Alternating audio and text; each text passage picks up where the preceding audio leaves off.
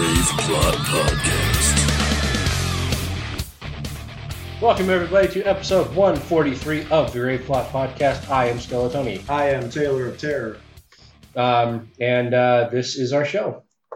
This is it. That's all. Bye. It's not it. That's Don't turn it off. Come back, please. No, we still have a couple more hours of stuff that you don't want to listen to. Yay. Because we don't know how to stop talking. I seriously don't know how people manage to have like a full show in like 20, 30 minutes. And it takes us at least 2 hours to get out everything that we want to say. I mean, they have much less content. That's true. But, you know, they could pack more interesting stuff into a smaller time frame. I suppose. You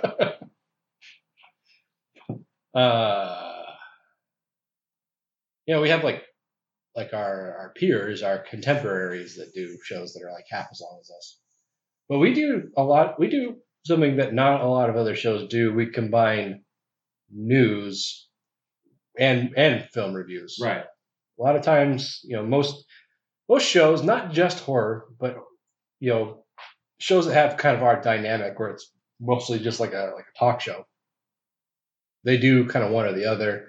They either have like a discussion, there's like a general discussion, or they do like film reviews,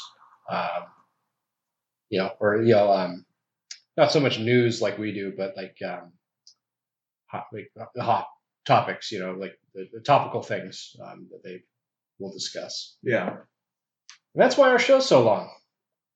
You get more for your time. It's like a better value.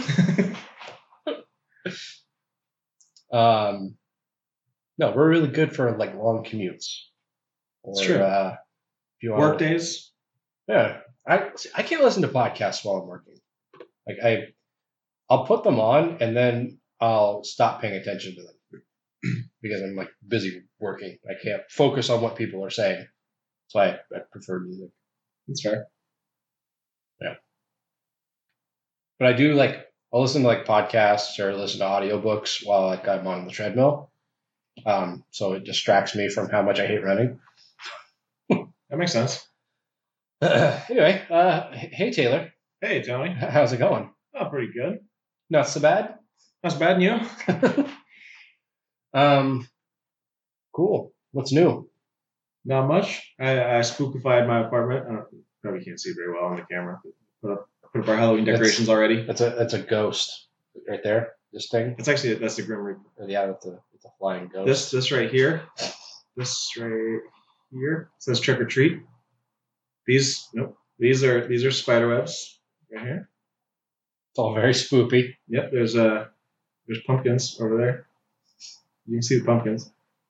Yeah, they're right there. These things.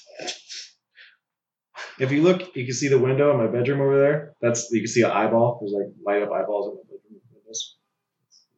See it in the street. It's gonna creep people out. You'll be like, "Hey, look at those giant eyeballs!" Like, oh my God, there's a monster in that apartment. It's probably good. People listening are like, "What are they pointing at? Why are they saying, look at this? It's a podcast." Well, we're live on Facebook right now. Yeah, and if you're not watching, then you fucking missed out. It means everybody missed out because no one's watching. Hey, there's one somebody. person. We're scared them away. Oh God, they're talking to me now. Anyway, yeah. So I mean, nothing new, nothing going on. Not really. We are officially 2 people. We are less than 1 month away from GPP Takes LA. Yeah, that's gonna be so dope.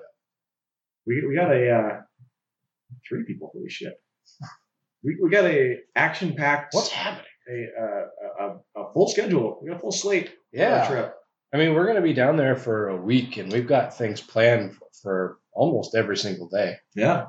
So it's going to be busy. You guys are going to want to keep up with that on Twitter and Instagram.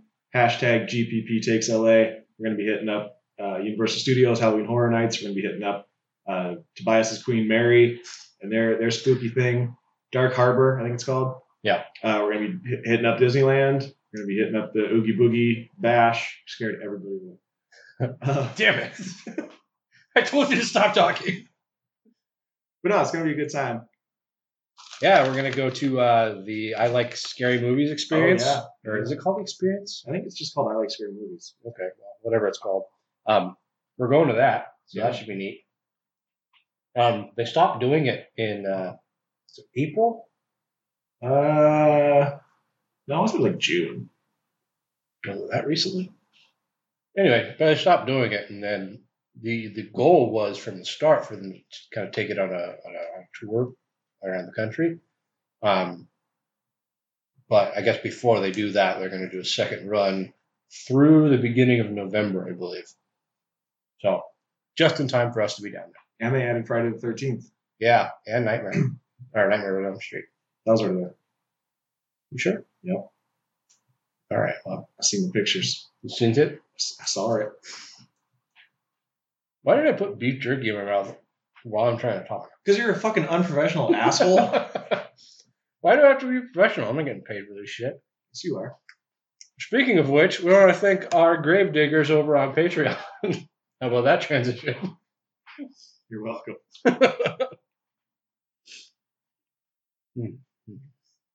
Oh my god. Over on Patreon, our grave diggers help support our show monetarily. They feed us money every month to keep our bloodlust satiated. Sated, that's the word. No, satiated. Is it satiated? Are you sure? Yeah. Well, look it up. No, I'm not going to look it up. I don't care. Hashtag no fact checks. But they do, they funnel money into this show because they think that we're going to get better somehow. It's been 6 years, guys. This is as good as it gets. But nevertheless, they like to feed us their hard-earned dollars, and we put it to good use most of the time. Like it finances our trips to LA. No. Or does it? Stop. They're going to stop giving us money. Will they? Just say their names. Fuck. They are Kevin Nesgoda, Jordan Morrison, Kevin Trent, Joshua Hodges, Carlos Rodella, The Horror Addicts, Max Zaleski, and Aaron Meyer. Thank you so much, guys. Your support means a lot, and it really does help us keep the show running. We don't have a lot of costs with the show to maintain what we bring you every couple of weeks, but we do have to pay for our internet. We have to pay for our hosting costs. We have to pay for our website. We have to pay for equipment that takes a shit every now and again, like our headphone adapter. That needs to be replaced. Yeah, that does need to be replaced. That's a fucking piece of shit. But shit happens, and you guys pay for it. So that came out wrong. Shit happens, and you guys help fix it. Yeah. Sure. Taylor, if anybody else wants to help out the show, where can they go? You can go to patreon.com/graveplotpodcast. For as little as $1, you can get exclusive content, such as video reviews of movies chosen by the Gravediggers. More you give, more you get. $5 gets your name on the show. $10 gets you an exclusive t-shirt. $100 gets you a tattoo of a fat unicorn right on my ass. On his keister, if it were. My posterior. We got to get that done, guys. We need to come together as a community and get a tattoo of a fat unicorn on this man's ass. It's for the greater good. The greater good. Neat. Oh, here's more beef jerky. God, you're the worst. I'm not going to do it. I'll do it later. When we're talking about something really tense. Yeah. You know what we need to do while we're in LA? We need to find a karaoke bar. Okay. Because I think out of all of us, we're the only ones that really want to do karaoke. Like our wags and our friends and all that, we're the only ones that like to do karaoke. That's true. So we need to make that happen. I'm down. Anyway, let's see. We talked about that already. So just on to some horror business, right? Yeah, I guess. I mean, real quick shout out Great Plot Film Fest. Still taking those submissions. So Oh, right. I guess we didn't talk about that. Sorry. keep them coming. We announced our judges and our jury. If you didn't see that on social media, the jury is obviously going to be us again. And we're bringing back author Kevin Nesgoda and Robert Bukta from Crypticon to help us narrow it down. And then the judges this year are going to be our dear friend, Lisa Ovie's director of Puppet Killer, as well as that movie's producer, Katie Stewart, and producer of They Reach, Jason Connolly. Yeah. And yeah, we've got a good handful of submissions in already. We're going to get our Indiegogo going. I wish there was a better way to say that. So we're going to start our Indiegogo shortly, like soon. As soon as I get our video edited. There's so many videos piling up. Yes, you do. Oh, I'm also working on a new episode. I don't know if you guys saw it on Instagram. I really dropped kind of a little teaser post on Instagram, and I guess it went to Facebook. But I am working on another episode of Workshop of Horrors, so look for that here. Hopefully in the next week or so. It's going to really depend on how quickly I can get it edited. So look out for that. Nice. And then I've got ideas, so I'm hopefully going to start rolling those out instead of doing like one episode a year. Anyway, so starting out in some real world horror. Do you want to like do the music and stuff for the horror business? Yeah. I guess I just realized that I didn't actually do that. Yeah, you just tried to jump right into it. So let's do horror business.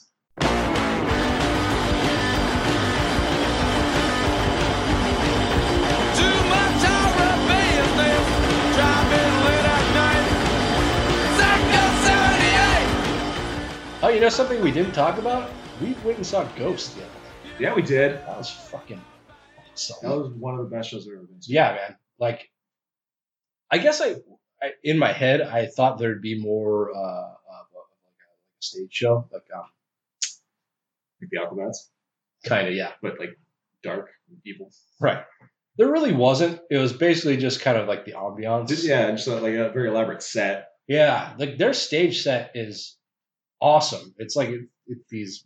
I mean, they're supposed to look like concrete or stone steps, and each of the band members is on like a different tier of the steps. And then in the background, there are like these big cathedral windows, and it looks fucking incredible. And the whole band themselves, if you guys aren't familiar with them, they're a Swedish band. They're kind of satanic in theme, but it's a gimmick. It's a gimmick. It's all a gimmick. I was gonna say it's not. It's like a joke, but it's not really a joke. It's just they're putting on an act. Right. Yeah, the whole band dresses in all black, and they wear these like chrome demon masks. They don't have like names; they're just known as nameless ghouls. And then the singer, in the past, they've had 3 previous singers.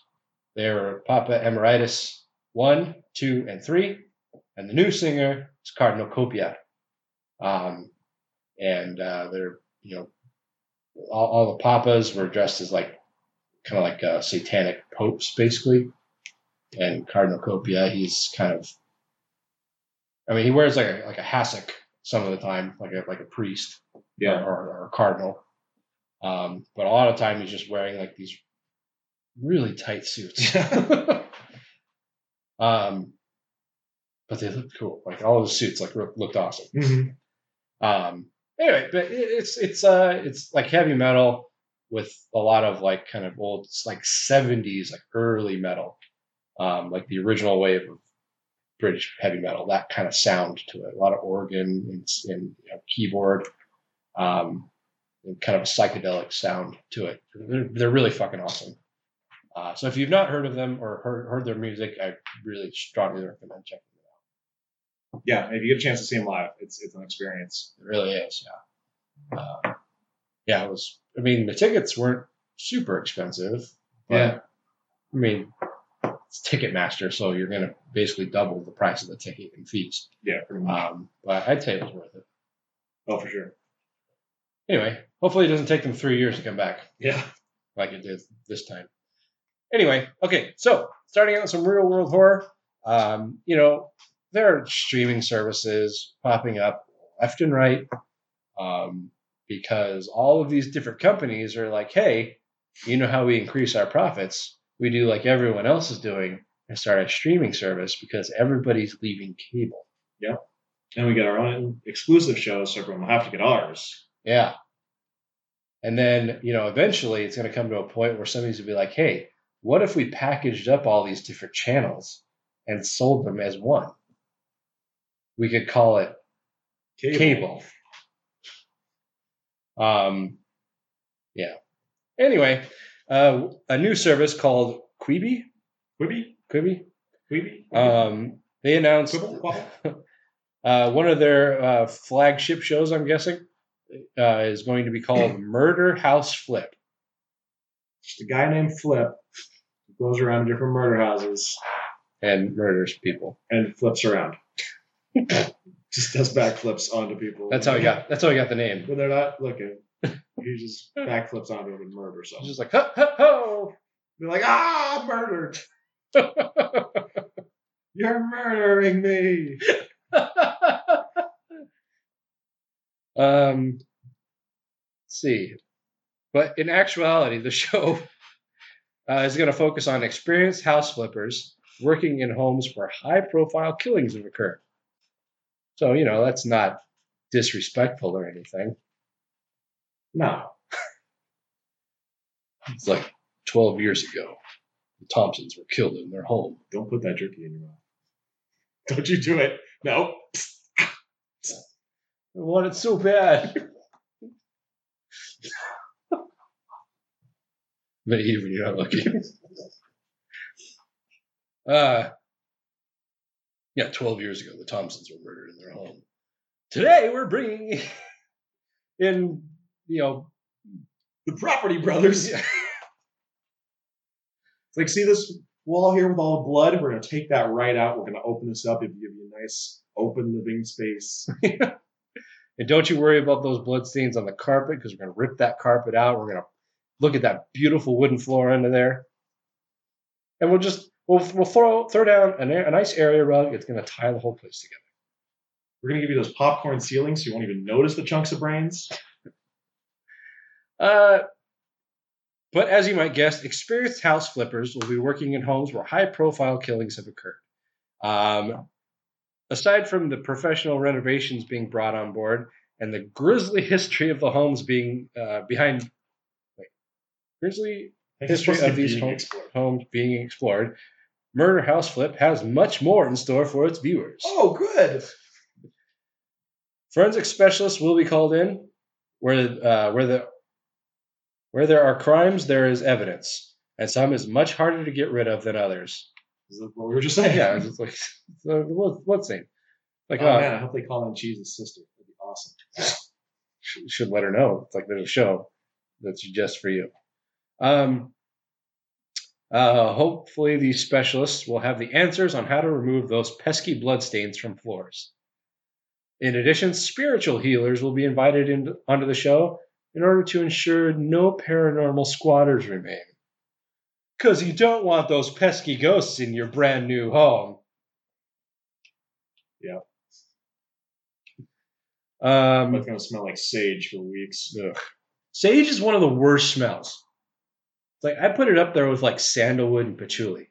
Like those are like awful smells.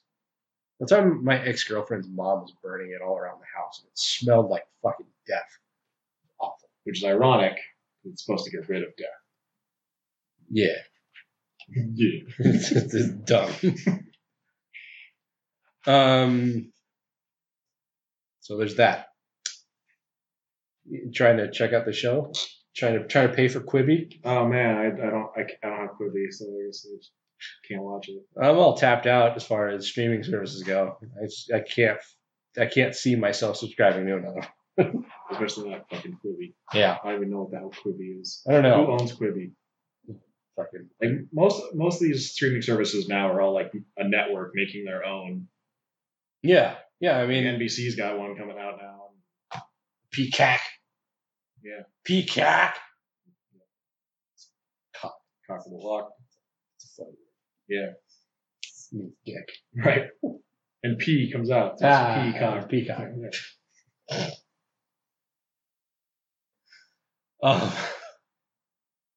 Nobody listens to this. Contrary to popular belief, we're not 12. You can see my pubes, and I'll prove it to you. No one wants to see it. Yeah. I mean, just don't. These streaming services are like really fucking getting out of hand.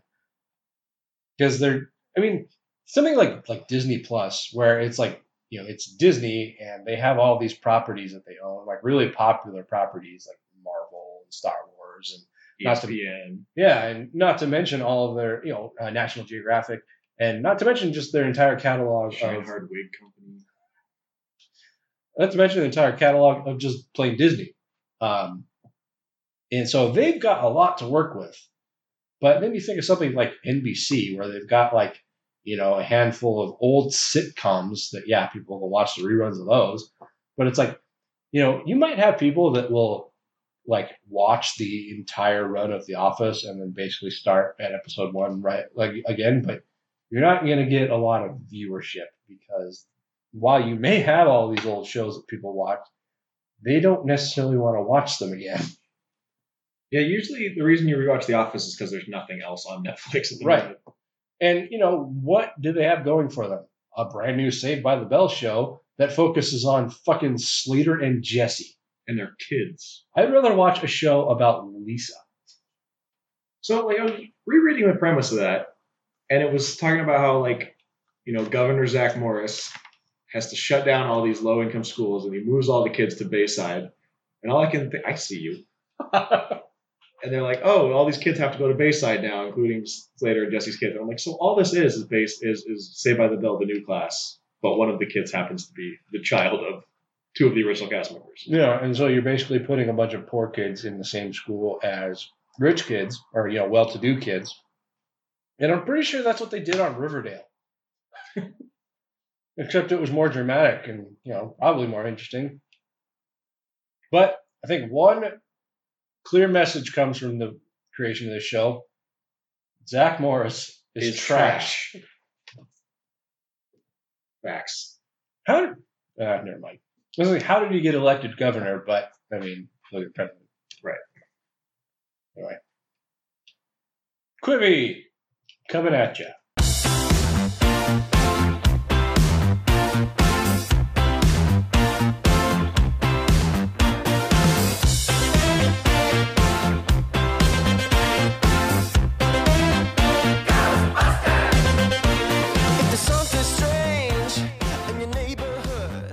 All right, so we've talked 100 times about Ghostbusters 2020, which is that the official title? I sure as fuck hope not.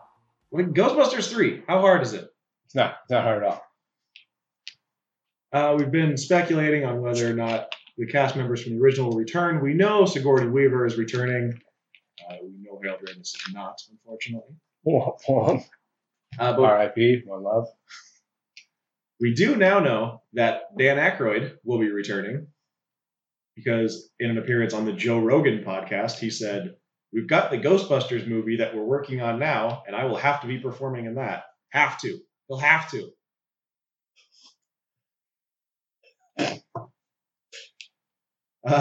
He also said that, quote, most of the original people from the first movie will be in the new one.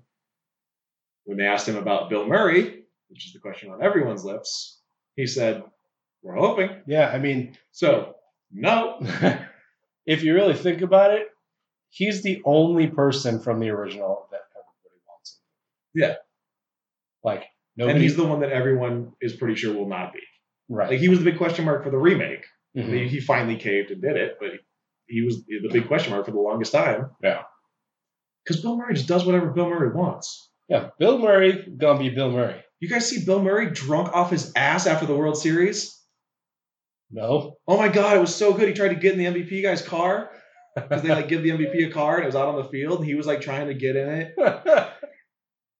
Oh, Bill. Dude, he's been waiting 108 years for the Cubbies to win the World Series. Yeah, he's old. Bill Murray is eternal.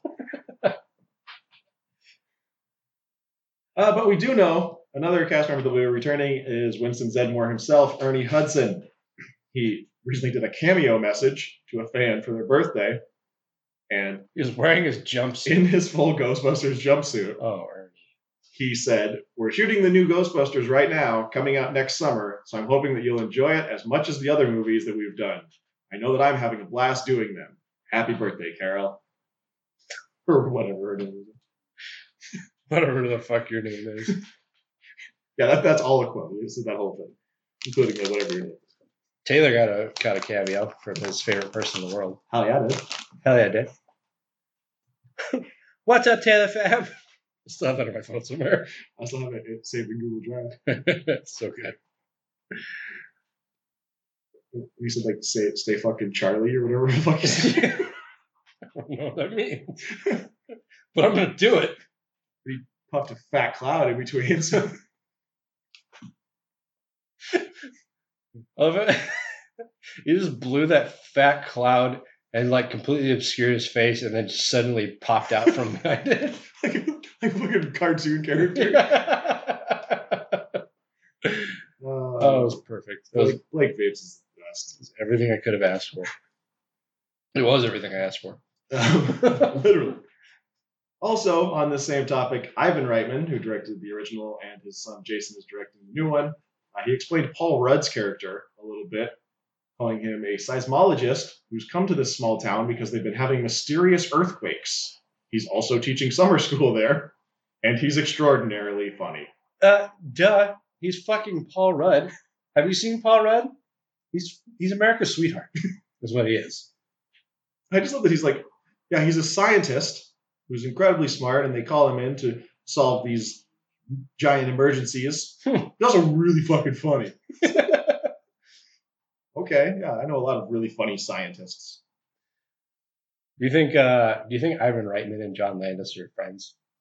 And Ivan Reitman's just like, hey, John, my boy's directing the sequel to my famous movie. How's yours doing? Like, well, not so good, Ivan. You know what, Ivan? Don't call me anymore. Fuck you, Ivan. You eat shit, you hunchback freak. Ghostbusters 2020, or whatever they end up calling it, is scheduled to hit theaters July 10th, 2020. So it's not just a clever name. Do you think the 2020 is the year? No, it's like Perfect Vision. They're like, oh, it's 2020 Vision. This is the movie we should have made 3 years ago. Ew. Was it 3 years? Whatever years it was. Too long.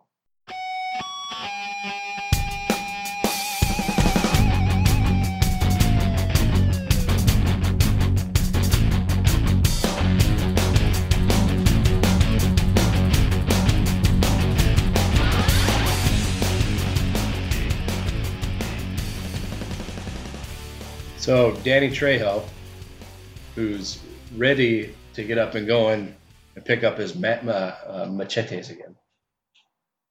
Yeah, he's champing at the bit. So, when they made Machete and they said Machete will be back in Machete Kills, everybody was like, ha, ha, ha, ha. But then they actually made Machete Kills because it's like a Grindhouse movie, and that's a ridiculous title that a Grindhouse movie would have. Yeah.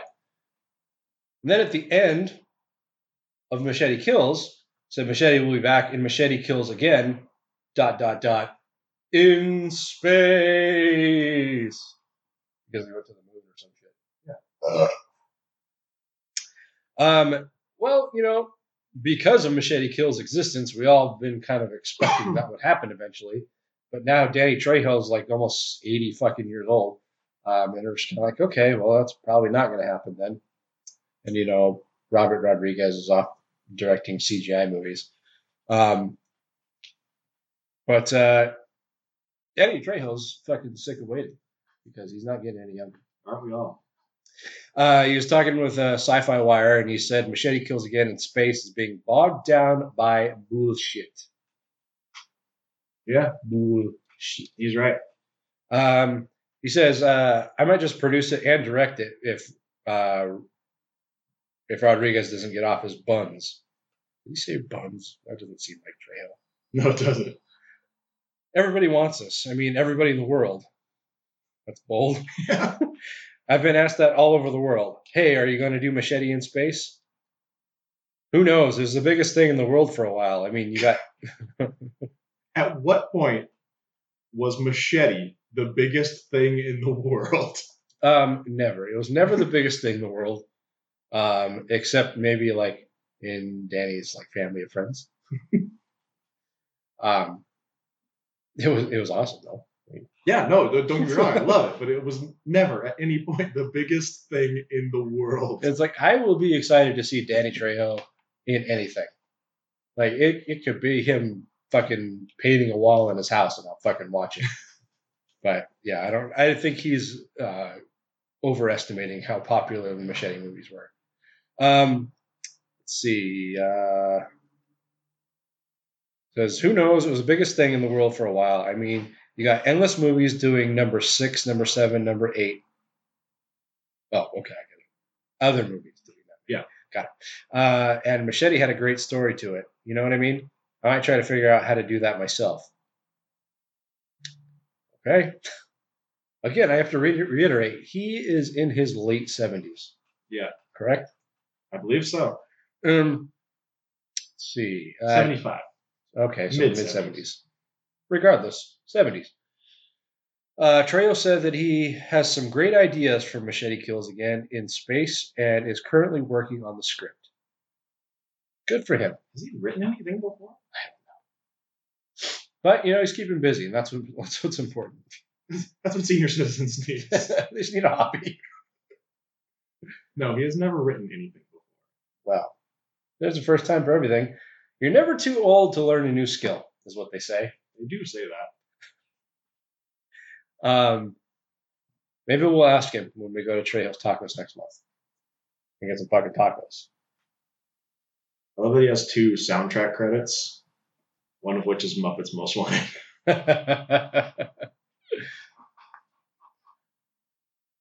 So, are you hype on Machete Kills Again in space? He has 387 IMDb credits. So many. Just as an actor. I know he was in The Flash a handful of times. He played Barry's friend's girlfriend's dad. Yeah, he was a bounty hunter from another dimension. Sounds right, yeah. That tracks. I mean, I would like to be hyped, but I have no faith in this being made. No. Yeah, until I see something like moving in production, then this is all just hot air. Yeah. Like we get casting update. Machete Kills Again casts Danny Trejo as Machete. Well, yeah. Yeah. Scrape the skin with my fingertips. The brush of dead cold flesh appease the me. Provoking images, delicate features so smooth. A pleasant fragrance in the light of the moon. Dance with the So at some point, I don't remember when exactly, but we talked about the whole Texas Chainsaw Massacre thing, with the rights being all messed up, and Legendary was going to be swooping in. You did? Yeah, we did. Okay. Legendary was swooping in and getting the rights. And apparently, as of now, that deal has finally closed. So Legendary owns the Texas Chainsaw Massacre rights. Hey, Cunningham, Miller, you see how easy that is? And apparently, they are now working on a new Texas Chex Mix. Yeah. Texas Chex Mix Massacre. Texas Chainsaw Massacre film, of course, from Legendary, as well as Kim Henkel, writer and producer of the original film. He also directed Texas Chainsaw Massacre: The Next Generation. Okay. Probably doesn't lead with that. Probably not. Although, that's like Halloween 3, where a lot of people like it. Not for any real good reason, they just do. Because it's entertaining. I guess. I mean, it's not like actually entertaining, but they say it's entertaining. No, it is though. But it's not. But It's not though. I mean, except for all the parts that are. Because if you take out all the parts that are entertaining, then yeah, it's not very entertaining. I think we'll just agree that it's not. I don't agree with that. I'm not saying anything without my lawyer. Now, what's interesting is that they have attached Fede Alvarez to produce. Oh. No? Because he's not directing. So who Oh, cares? well, yeah. Producing means nothing to me. I don't know what producing. It's like, oh, this person's giving money to it. Oh, neat. I don't care. I mean, I like Fede Alvarez. I mean, Evil Dead, obviously incredible. Don't Breathe was really good. He's done some producing other things that I feel like were good. I can't remember what they were off the top of my head. He's got a lot of good things going for him, but I really just want him to do Evil Dead 2, like he said he was going to. He's probably not going to, but until then, he's just like non-existent to me. I do appreciate that he was like, I went back and I thought about Don't Breathe 2 again, and I went, that doesn't make any sense. I'm not going to do that. I'm like, thank you. Because some other people would be like, I don't want to do it. They offered me like a lot of money, like a lot. Yeah. So I'm going to go ahead and make that movie. It's probably going to be bad, but fuck it. I'm getting paid. Getting paid, getting laid. This is your problem, not my problem. Yeah, as soon as they said, oh, we're working on coming up with ideas for Don't Breathe 2, it's like, what? Is a blind guy going to chase her across the country? Is that what's going on? Yeah, there are no ideas for it. Yeah. This is just, it's done. It's over. Yeah. Not everything needs to be a franchise. Right. But Evil Dead, Should be. that should be a franchise. Always. They specifically said this is not meant as a directing vehicle for Alvarez. He is currently seeking a filmmaker to attach to the project. But why? Today Alvarez making a Texas Chainsaw Massacre movie? Fucking dope. That'd be sick. Ugh. The hope is to make a direct sequel to Tobe Hooper's 1974 film. Because Blumhouse did it.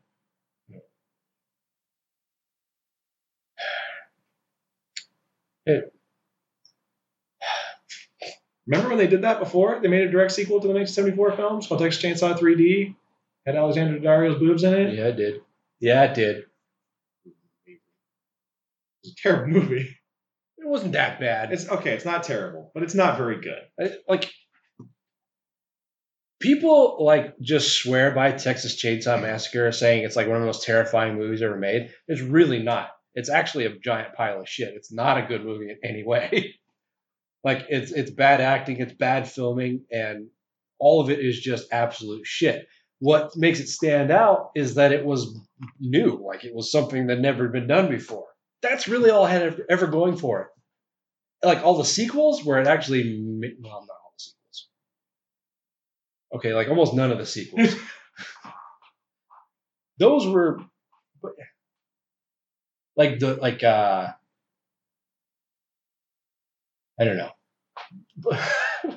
Point is, Texas Chainsaw Massacre is Gone off the rails. I have. It's not as good as people think it is, and I stand by that. Fucking fight me, I'll take my shirt off, and we'll go. I just would like to say that fuck you. The preceding thoughts and opinions do not necessarily reflect those of the Great Thought Podcast. Hey, I make no apologies. I got hot takes for days, but point is, Texas Chainsaw 3D was not that bad.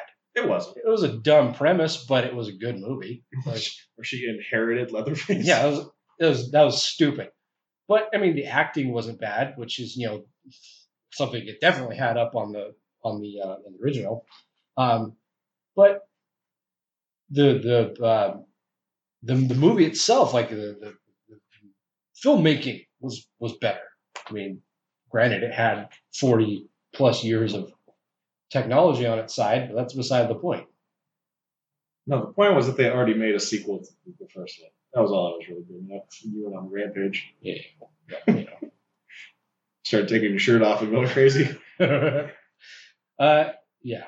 But I mean, Texas Chainsaw 2 and 3, and there's a fourth one too, right? I think so. Yeah, and then 3D. they just kind of gradually got more and more dumb. And like, if you want a fucked up timeline, Texas Chainsaw franchise timeline is just it's out of control. Boy, howdy. Leatherface's name, just as an example, has changed at least twice. Oh, and then they made Texas Chainsaw the beginning. Or no, it was just called Leatherface. Yeah, there was one called The Beginning. Then there was Leatherface. Yeah, the beginning was like... It was the prequel to the remake. Was it the remake? Yes. Okay. But yeah, then Leatherface is a prequel. 74. Yeah. Yeah. Never saw it, did you? No. I heard mixed things. Yeah. But nothing really in the middle. People are either like, that's really bad or that's really good. Like, I didn't see a lot of people saying, it's just fine. I'm kind of worried to watch it because if I hate it, then what if I see Seth at Crypticon again? I'd be like, oh, I watched Leatherface. What do you think? All right, bye. You just punch him in the face and run away. But, yeah, I don't know. This is what they're going to do, apparently. They're going to try and retcon the whole franchise, just like Halloween. I don't know that that's necessarily that big a loss. It's just, well, yeah, it's just true. dumb. People, like, love Texas Chainsaw 2. I don't get it at all. That's, like, a big knowledge. Like part 2? Yeah. Sure. Yeah, whatever. Dennis Hopper, great. Yeah, he's a fucking legend. He was in... Put some respect on his name, man. He was in Super Mario Brothers too, and people fucking hate that movie. What? Why? That movie's great. I don't know. It's an amazing movie, but people hate it. It's so bad that it's awesome.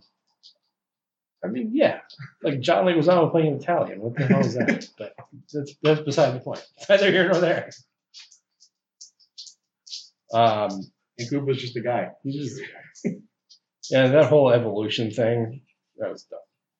For some reason, the Goombas were huge with tiny heads. Right. Anyway, that's Texas Chainsaw. Yay.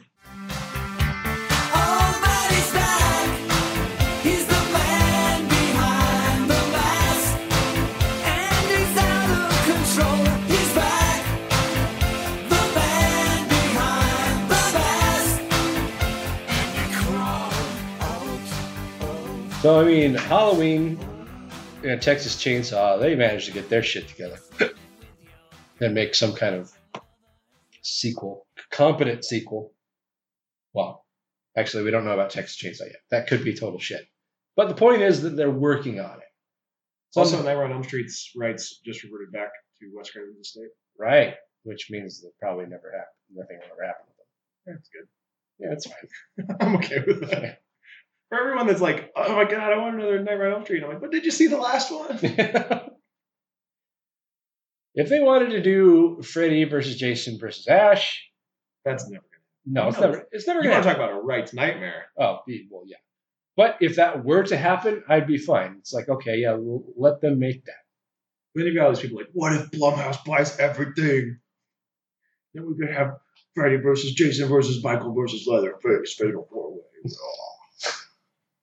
I'm like, I don't want that. I don't want any of that. It's like, you know who's going to win? It's going to be either Freddy or Jason. You know who's going to lose? The fans. People who have to watch that. Yeah. It's going to be like... how do you make that movie? It's just like four guys just chopping each other for 2 hours. Yeah, it's going to be like the Avengers, but a total shit show. Yeah. Because, like, you know, like all the people that Marvel and Disney hires are like competent filmmakers, and like most of the people that make like all those like popular slasher movies are usually not. They're usually like music video directors. Yeah.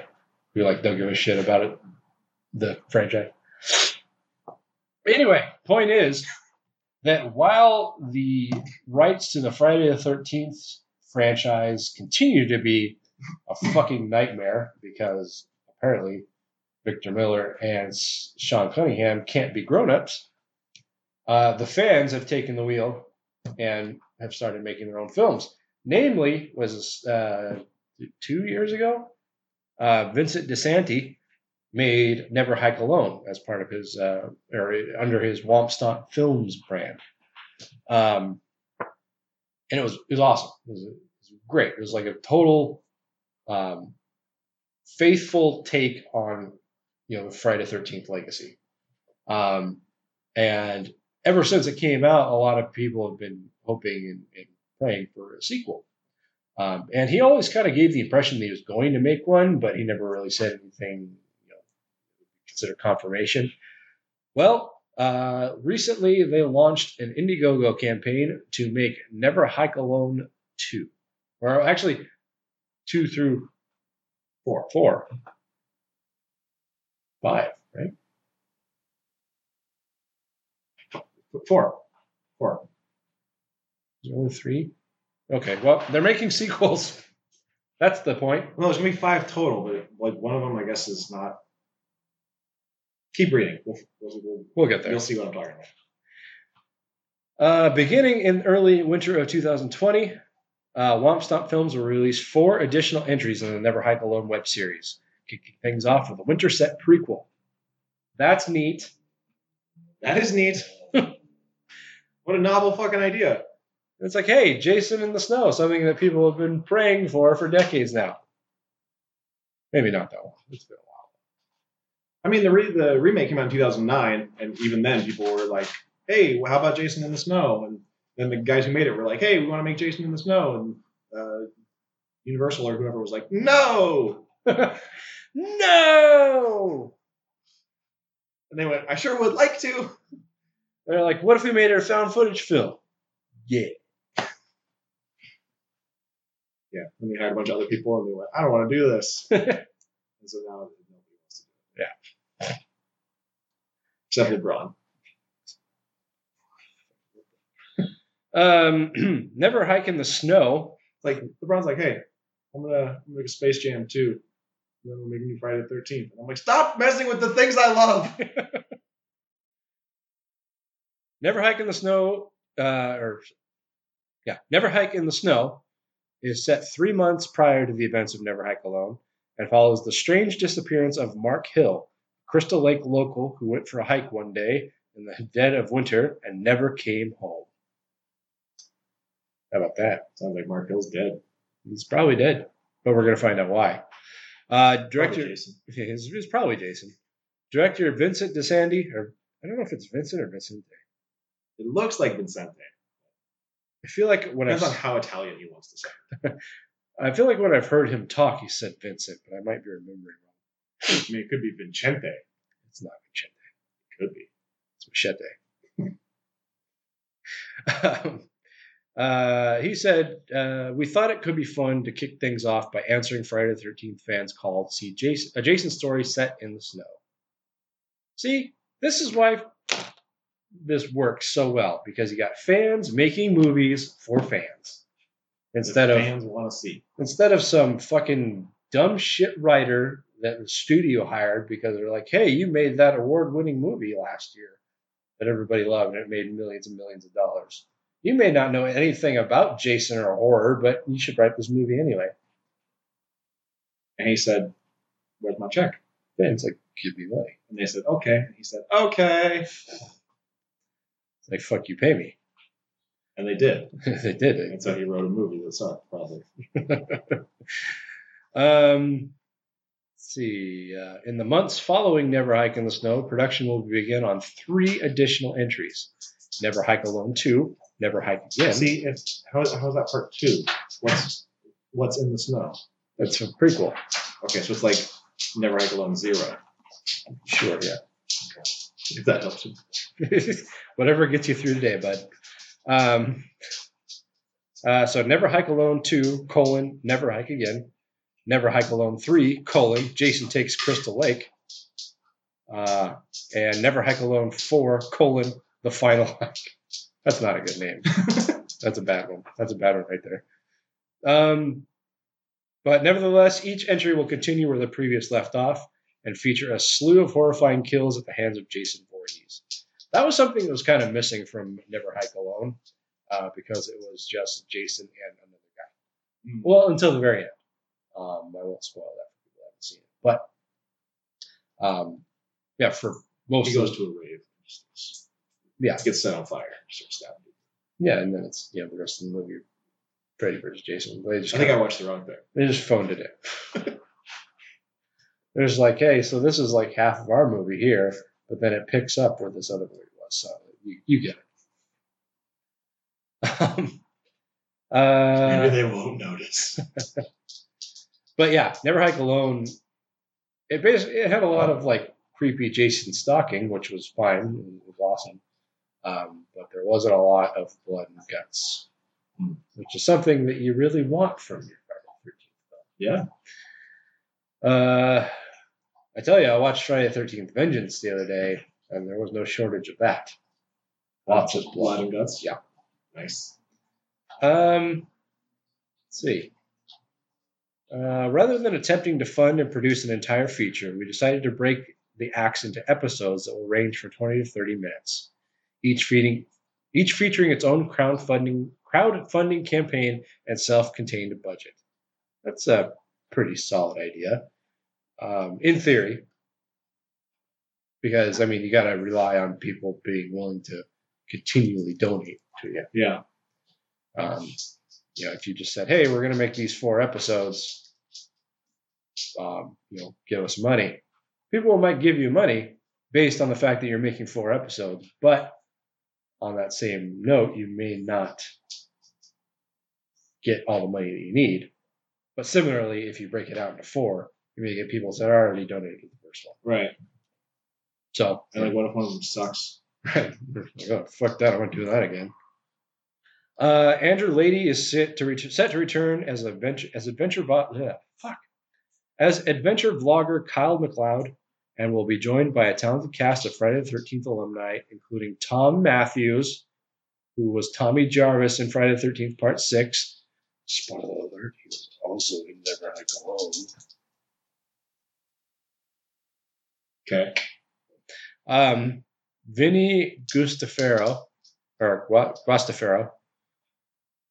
who was Sheriff Rick Colon in Friday the 13th Part 6, and Douglas Tate, who played Jason Voorhees in Freddy vs. Jason. Well, he was like this stunt double. I was going to say, I like Ken Kersinger was Jason. Yeah. I think he was the guy that was originally set to play Jason. And then I think they replaced him with Ken Kersinger. And then when they needed to do reshoots of the end of the movie, Kersinger wasn't available. And so they brought him back to do those reshoots. See. Yeah, I think that's right. Anyway, each will play a critical role in the saga. So that is neat. That is neat. The Indiegogo campaign for Never Hike in the Snow is currently going. It's www.indiegogo.com/project/Never Hike Alone, Never Hike in the Snow, #, and there is a hyphen in between each word. I assume we'll probably put it in the show notes as well. I will, yeah. So, yeah, check that out. Currently, they are, like, as of this recording, they are at $21,500 of a $50,000. Seems high. 50,000 for just one of those. I think Never Hike in the Snow is a feature. It's the other 3 that are 20 to 30 minutes. Is it like a full length feature? That's the impression I got. Because Never Hike Alone was like 45 minutes or something. Well, maybe not then. I mean, it was definitely not really a short, but I don't know that I'd call it a feature.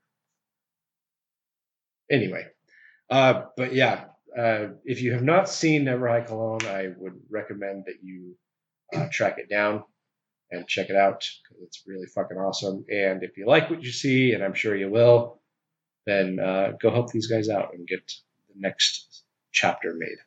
What is it? Yes, it. What is it? Yes, it. What is it? Yes, it. What is it? You want it all, but you can't have it. Speaking of chapters, last episode you may have heard our review of It Chapter 2. Do you like how I set you up with that, the chapter thing? Yeah, you totally did it on purpose. No, I'll get it. I did it. Now he's got cookies in his mouth, by the way. Chips Ahoy. That's good. Chips Ahoy are cookies. They're the cookie. God, I hate you. Well, I mean, anybody who saw it Chapter 2, you know, they kind of wrapped things up nicely. Kind of like how they did in the book. Yeah. But in a crazy attempt to make more money, Andy Muschietti is already talking about making a third one. Just when I was starting to like him. While speaking with IO9, Machete said the key to making more It is to dig into the mythology that King created in the novel. He said mythology is something that always has the opportunities to explore. It has been on Earth for millions of years. He's been in contact with humans for hundreds of years, every 27 years. So you can imagine the amount of material. It's always exciting to think of eventually exploring his mythology. It's not every 27 years. Humans just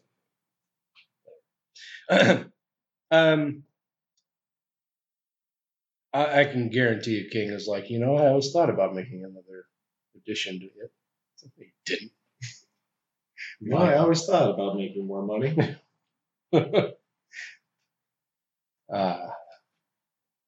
So, I mean, just keep in mind everything that Machete just said about how building on the book and mythology and book and book. Meanwhile, Pennywise himself, Bill Skarsgård, told Entertainment Weekly, there is this interesting aspect of going back in time before all this happened. There might be a story there that might be worth exploring. Obviously, that would be a story that's not in the book. It would be a freestanding story, but obviously within the same universe. So there might be something interesting out of it. I think it would be fun. Made me that face. That was awful. I can't make that face. Yeah, you shouldn't. You shouldn't do that face. No one should do that face except for Bill Skarsgård. Right. Are you Bill Skarsgård? No, you're not Bill Skarsgård. Nor Scott Baio, Bill Skarsgård. Frank Gifford, he is not Bill Skarsgård. Expounding on that, Skarsgård also talked to Arrow in the Head's Eric Walkuski, and he said, Andy and I have discussed ideas for what a third movie would look like. I don't think it's quite what people expect. It's something different. The first two stories are the book, and the second film is the end of that story, so we would do something quite literally off book. There are a few ideas floating around. Floating. Right? Because we all float. Because it floats, yeah. I feel like I've done what I can with the incarnation of Pennywise as we know of him, so I think it would be a cool idea to change up a few things. So without going into too much detail, there is a story that we're kind of excited about, but it's way too early to say. We'll see. Yeah, you probably should do that because the visage of Pennywise didn't even exist until the 50s. Yeah. Because he was probably taking the form of something else before that. Yeah. So yeah, I just like how Muschietti is like, yeah, we want to dig into the book and find some more stuff in the book to make a movie out of. And Skarsgård's like, yeah, we're gonna do our own thing. Fuck the book. I mean, yeah, if you're gonna make another It movie, you'd have to take it out of the book because they literally covered the entire book in the movies. There's no more story to tell. Like, there are parts of the book that they didn't cover, but like they'd basically be retelling the same story with the parts that they didn't mention. It's like, hey, here's what Henry Bowers was doing when he wasn't around the Losers Club. Okay. Exactly. That's all there was. Okay. That's all there would be. And there's like other side stories that they didn't talk about, but in the book they're mentioned over like the course of like a chapter. They can talk about like what the Losers Club was doing for 27 years, like hanging out, Partying, college. nothing interesting. Yeah. I don't know. Like Bill wrote a book. Yeah. Like the show Bill read a book. Yeah. Sitting at a table typing for 3 hours. And done. The end. Credits. Wait, did I just watch James McAvoy type for 3 hours? And all the women in the theater like, oh my God, it's best movie ever. I gotta cool down. Because women be loving James McAvoy. I mean, who doesn't? I can't blame him. He's quite the good-looking guy. Yes, he is. Did you ever see? Did you even see Split? No. No. Okay. Well, in Split and in Glass, man, that guy's fucking jacked. It's weird because like you think of him in well, let's take like X-Men, where he's just kind of nothing really all that much to talk about. He's just kind of a normal sized guy. He's in a chair. Well, sure, but he wasn't always in a chair. Oh. But any movie that he's been in prior to those, he's just kind of like a normal sized guy, average body type. But and then in Split and Glass, he's just like, he's shaped like a fucking tank. No, he's not shaped like a tank. That's a dumb thing to say. I don't know what I'm saying. Never mind. All right. I'm just talking in a circle. So look for It 3 coming 2022, let's say. Yeah, I mean, why not? Because they're probably going to do it. Yeah, The first two made so many monies. they made all the money. And the studio's going to be like, you know what's cool? Money. Money. So you know what'd be even more cool? More money. Yeah. Like, you know what we can do? We can make another It movie, and we can make more money. And they're like, but we already told that entire story. It's like, no. We make our own story. And then we make our own money. You want money, don't you, Andy? Do you think studio executives are as big as assholes as we make them out to be? Bigger. Bigger? Do you think they talk like we make them sound? No. They No. probably yell a lot. Why? I don't know. I'm just thinking of Harvey Weinstein. Yeah. Because he's the biggest asshole. He's all the assholes combined. Yeah. He's supreme asshole. For I am Weinstein, Lord of the assholes. All right, that's it for horror business. Hey, so it is. All right, guys. So we watched a couple movies, as we are known to do. Yep. And so we're going to talk about them right now.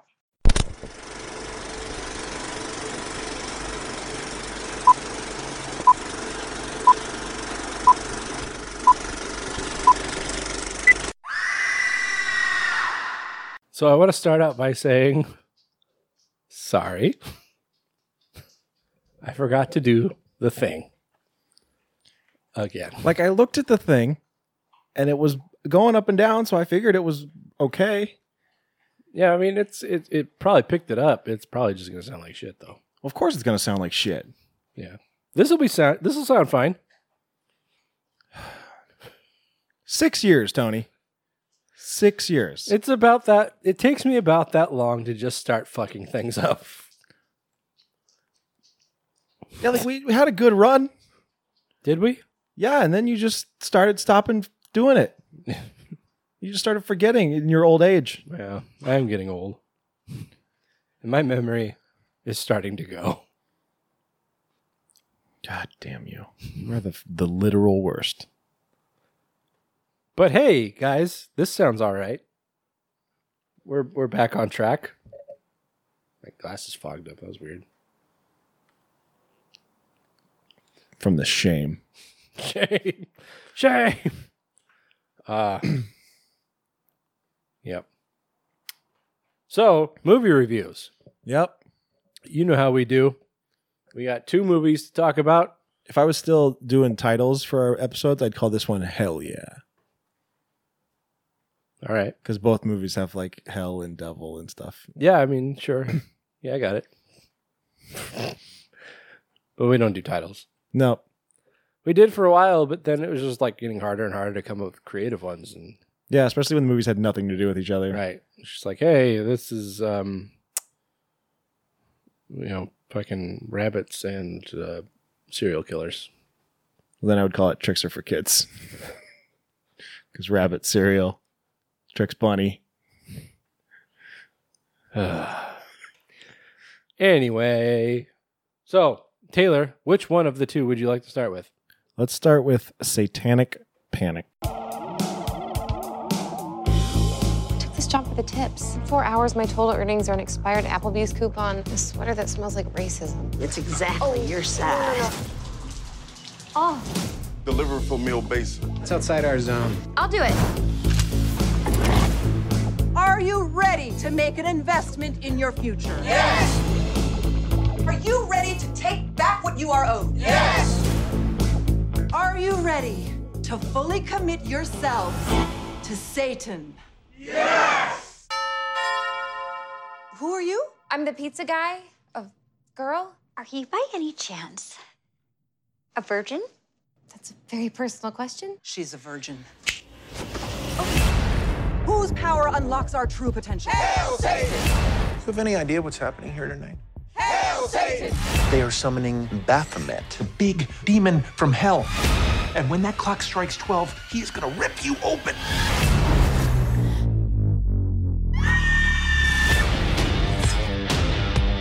Where's my virgin? I don't know what's happening. My mom and her butt buddies are booty calling Baphomet. Hail Satan! And they're not going to stop until you're strapped to a barbed wire altar. That's bonkers. Any idea why the rich stay rich and you stay screwed? Better health care. Hail Satan! They are stronger than us. No virgin, no sacrifice. Let me protect you. Oh, who are you people? Death to the weak, wealth to the strong. Hail Satan! I should stop drinking. You really want to face this sober? Get that mean lady! I'm sorry! All right, so this is what? The title's cute because it rhymes. Oh, yeah. This is a brand new comedy horror, which is how it is defined. Yep. Not even horror comedy, comedy horror. Just, yeah, it's mostly comedy. It's silly. It's a silly thing. Yeah. Written by, story by Grady Hendrix and Ted Geoghegan. Is that how it's pronounced? I think so. It's just a lot of letters for such a short name. Geohagen. But it's not. There's fucking 3 G's in the name. I don't know what's happening. I don't know. We should find an interview where he says his name. That's what I do when I don't know how to say people's names. Directed by Chelsea Stardust, who is Jason Blum's former assistant, who he completely forgot about when he said, "Women don't direct horror." Yeah, that sounds like him. Yeah. He's awful. He is the worst. Except for me. I'm kind of the worst. You are just slightly below Jason Blum. Tommy Blum. Anyways, okay. So, this movie's about a... It's a thing... Can I finish? Can I finish? Should mention, this is a Fangoria production. That's a new thing. It is a new thing, especially because, like, a year ago, Fangoria didn't exist. Fangoria was gone. I remember when they announced they weren't going to be publishing anymore. I was like, oh, man. That stinks. Yeah. Anyway. Apparently the guy... Guess I'll continue living. Yeah. Apparently the guy that ran it before was a complete dickhead. Oh, well, fuck him then. Yeah, he just fucking Legacy magazine just ran into the ground. Well, it's back. And it's making movies now. Yeah. Making movies, writing songs, just and sailing around the world. Fighting around the world. Or fighting around the world, that's right. Oh my God, it's Russell Crowe. Anyways, this movie is about Sam. Why don't you shut up, you tit? Sam has just started her new job at Home Run Pizza, delivering pizzas on her little Vespa. Yep. She works with AJ Bowen. Yeah. And a guy named Kareem. Who's he played by? I recognize this guy. I think he's a stand-up comic.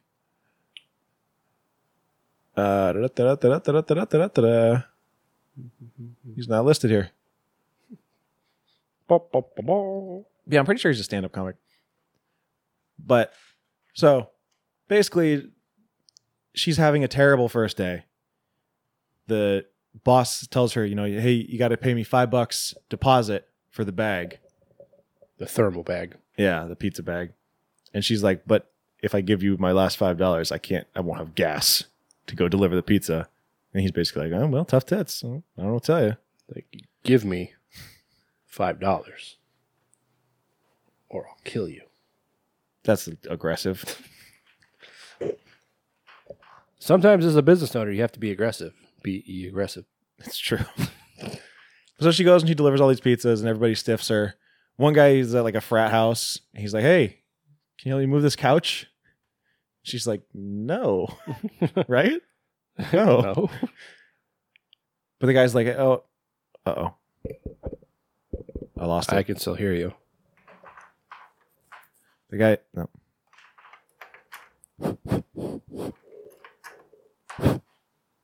There we go. The guy's like, oh, what's your name? And she says, Sam. And he goes, oh, me too. And so you have to help me. It's the rule of the Sams, or the law of the Sams. I don't know, law, rule. It's all the same thing. Yeah. And so, yeah, she just, keeps delivering these pizzas and everybody keeps stiffing her on the tip. And so the boss says, hey, I need somebody to go to Mill Basin, which is like the rich neighborhood. And so even though AJ Bowen says, hey, that's out of our jurisdiction, she's like, I'll do it because I need the money.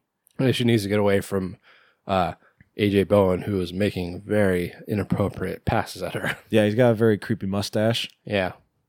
And he's just like, he's like being forceful in a way that would make you probably call the cops.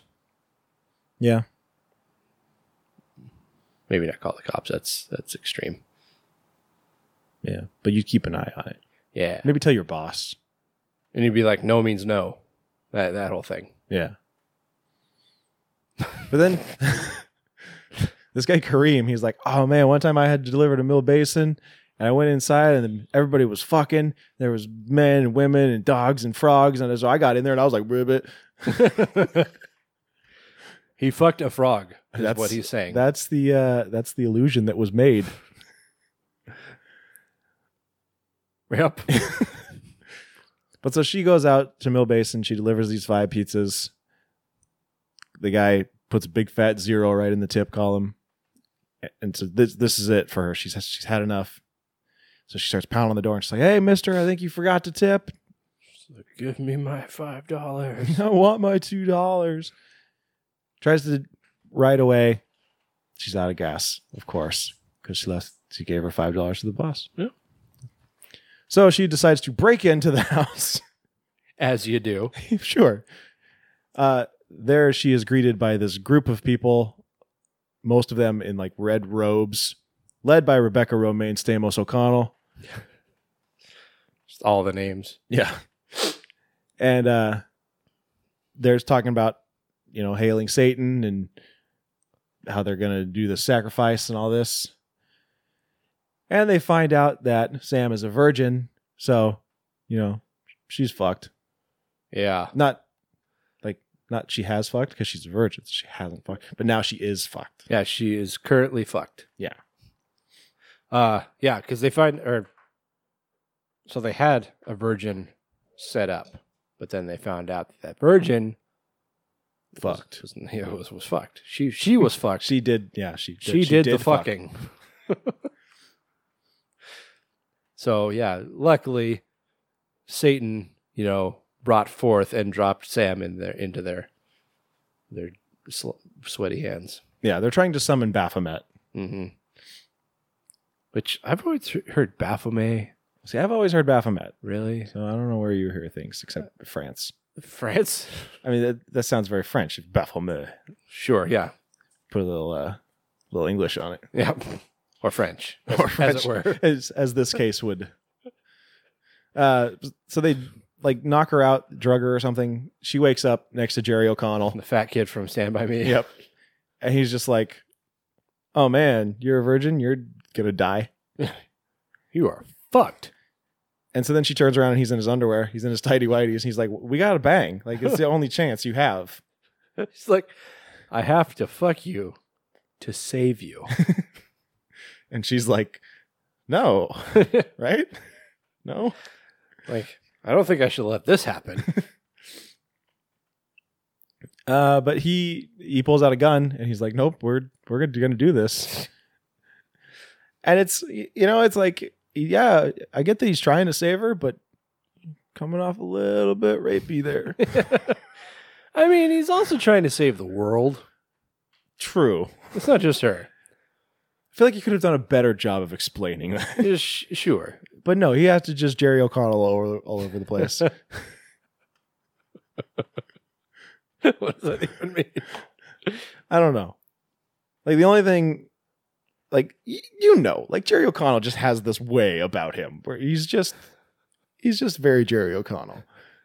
Especially when Charlie gets in the picture. And then him and Charlie they O'Connell all over the place. They just give you the DOC. The double O'Connell. You know what I mean. I know you know. But anyways, in the ensuing scuffle, he shoots himself in the neck. Yeah. She manages to escape. I don't remember how she escaped at that point, but I think she just got out through the doors, or the glass doors. Yeah. So then Rebecca Romijn just like digs in the wound on Jerry O'Connell's neck. That was heinous. That was rough. She just gets like fucking almost elbow deep in his neck. Yeah. And pulls out something.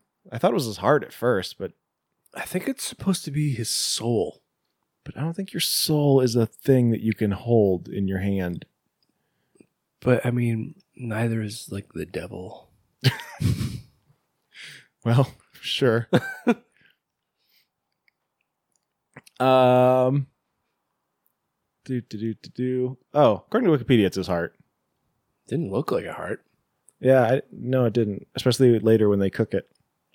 Yeah, and it suddenly got really big, like as big as a fucking casserole dish. Yeah, and she also said, like, who wants soul stew or something like that. Yeah. So, some shit. I don't know. She cuts it open like a fucking turkey. And this weird little mouth thing comes out. Yeah, just like sucking blood from her finger, and then like she refers to it as Sam because his name is also Sam or Samuel. Yeah. There's a lot of Sams in this movie. Yeah, the rule of Sams. Law of Sams. Code of Sams. And yeah, I think it was the Code of Sams. It could be the Code of Sams. She like takes the not a casserole dish, it's a roaster pan outside, and she's like, okay, Samuel, go find my virgin. And she just like flings it and it flaps away like a fucking bird. It's weird. It was weird stuff. Before that happens, though, Sam runs next door. There's a girl there babysitting these two kids. And long story short, basically there's these two girls and they're trying to kill this other girl with a giant drilled dildo. Drildo. Yeah.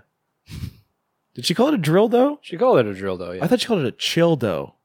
And I was like, it's supposed to be like a chainsaw dildo? That doesn't make any sense. No, it doesn't. Because you don't chill when that's around. I don't know. There's zero chill there. There's no chill. I mean, not that you'd really be calm about a dildo either, but no. That's why you don't call it a childo. Yeah. You call it a dildo. Yeah. Because it's a drill. But Whitney Moore of Bloody Disgusting is wearing the dildo.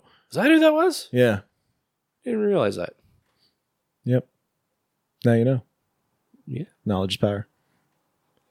G.I. Joe. No, that's the wrong thing. But so Sam saves this girl Judy from getting dildoed. And so they become best friends. She's Ruby Modine. That's the actress? Yeah. Oh, what's she from? She was in Happy Birthday. Or Happy Birthday to Me. I never saw it. No, the fucking shitty movie. Happy Death Day. Yes, that's what I meant. Yes, that's right. She was the roommate. Yeah. But she's also and Matthew Modine's daughter. Oh, daddy. Or dada? Papa? Papa. Yep. Yep. I remember Matthew and Modine are two of Jim Neaglick's sons. Okay. I need to look that up. I need to find out what his other two. He has 4 sons. Hold on. Go ahead and keep talking. I'm going to look this up. Okay, so you find out that Judy is actually Rebecca Romijn Stamos O'Connell's daughter, and she was the original virgin who was supposed to get sacrificed. But so now they're teaming up. We should team up, right? Yep. Because that's what people love. They love team ups. They do. Oh yeah, Morgan Mason and Matthew and Modine.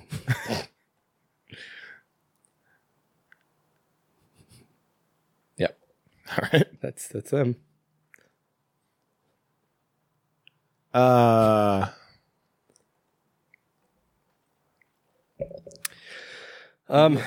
Yeah, so she basically the whole thing is this entire neighborhood is part of the entire Mill Basin neighborhood is part of the satanic cult, and they're trying to summon Baphomet, which is one of the kings of hell. They're trying to. This is where I get kind of lost. Are they trying to summon Baphomet himself, or are they trying to birth him? See, throughout the whole movie, I got the impression that she was going to give birth to Baphomet. So what was that thing? Well, yeah, until the end, when it seemed like Baphomet showed up and was like, "Hey guys, I'm ready to fuck." But yeah, I mean, it's really showing how these kind of where a lot of the comedy comes from is showing that how these neighborhood people are really just like normal, like uptight suburbanites. Yeah. You know, pretty much anybody who grew up in some suburb, you got like a subdivision or a neighborhood in your town where all the rich people live, and they're all kind of snooty, and you may know them in passing, or you might go to school with them or something, and you just kind of know that they're like, you know, this upper crust, and they're kind of assholes. And these are basically who these people are, but they're also Satanists, right? And that's kind of where a lot of the comedy originates from, is just seeing how it's almost incompetent they are. Yeah, I mean, there's also this like feud going on within the coven. Right. There's this woman named Gypsy who is played by Arden Mirren, who you might recognize. I recognize her from Psych personally. She was on Mad TV in the later seasons, yeah. Yeah, and her and Rebecca Romijn's character, who is Danica, by the way, she's kind of trying to like push her off her pedestal and take over as head of the coven. Yeah. So they're feuding, and that's funny at times. Right. Also, I didn't even recognize Jordan Ladd. I recognized her as somebody I recognized, but I couldn't figure out who it was. Yeah. Until I saw the credits at the end. I was just like, man, she got a whole. I mean, not like decrepit, but she got old. Like I still have this image of her from like Cabin Fever and right, and Club Dread. Yeah, but that's like 10 years ago, at maybe least more, probably 15. Yeah, and she's married to Jeff Daniel Phillips, right? Who was also in 3 from Hell. That's our tie-in. It's a tie-in. Yeah, this is the Jeff Daniel Phillips episode. It's a gimmick. I mean, I don't want to start getting into, you know, the ending and the spoilers and whatnot. So yeah, yeah. I mean, it's funny just because so many of these Satanists, you know, you kind of think, oh, they're Satanists. They're very dark and very serious, and you know, grim, and the whole thing is just very mysterious. But it's really not, because they're all suburbanites and they're like just normal people aside from being Satanists. Yeah. And yeah, and so that's kind of the funny part about it. You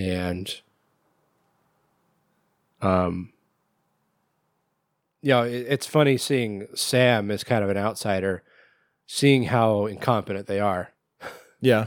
Because she's constantly like, she's scared for her life, but then she sees like these people be so indecisive or like unable to carry out their plans or anything, stuff like that. And so it's funny to see her reaction.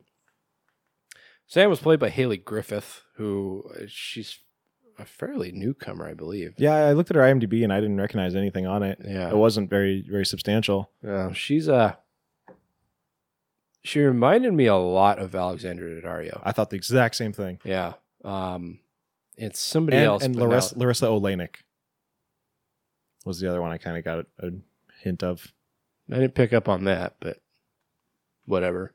She reminded me of Alexandra Daddario and someone else at the time, but now I can't think of who that was. But no, she had a lot of the same properties about her. Like she's like very sweet, innocent looking, big blue doe eyes, and just very girl next door look to her. Yeah. Yeah. This movie like reminded me of House of the Devil, but interesting. Sure, yeah. It's like if you took House of the Devil and just cut out all of the parts where nothing happens. You'd have like 5 minutes. Well, yeah, and then like stretch it out into a movie. Yeah.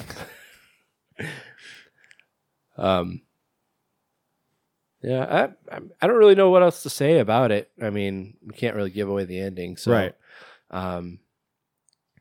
But I mean, it was funny. It's kind of a dry humor at times. At there times. are other times when it's kind of a little slapsticky, but yeah. Because I never found myself like letting out like a guffaw or anything, Sure. But there were parts where I was just like, yeah, that's clever. I was like Mandy Moore in Scrubs. That's funny.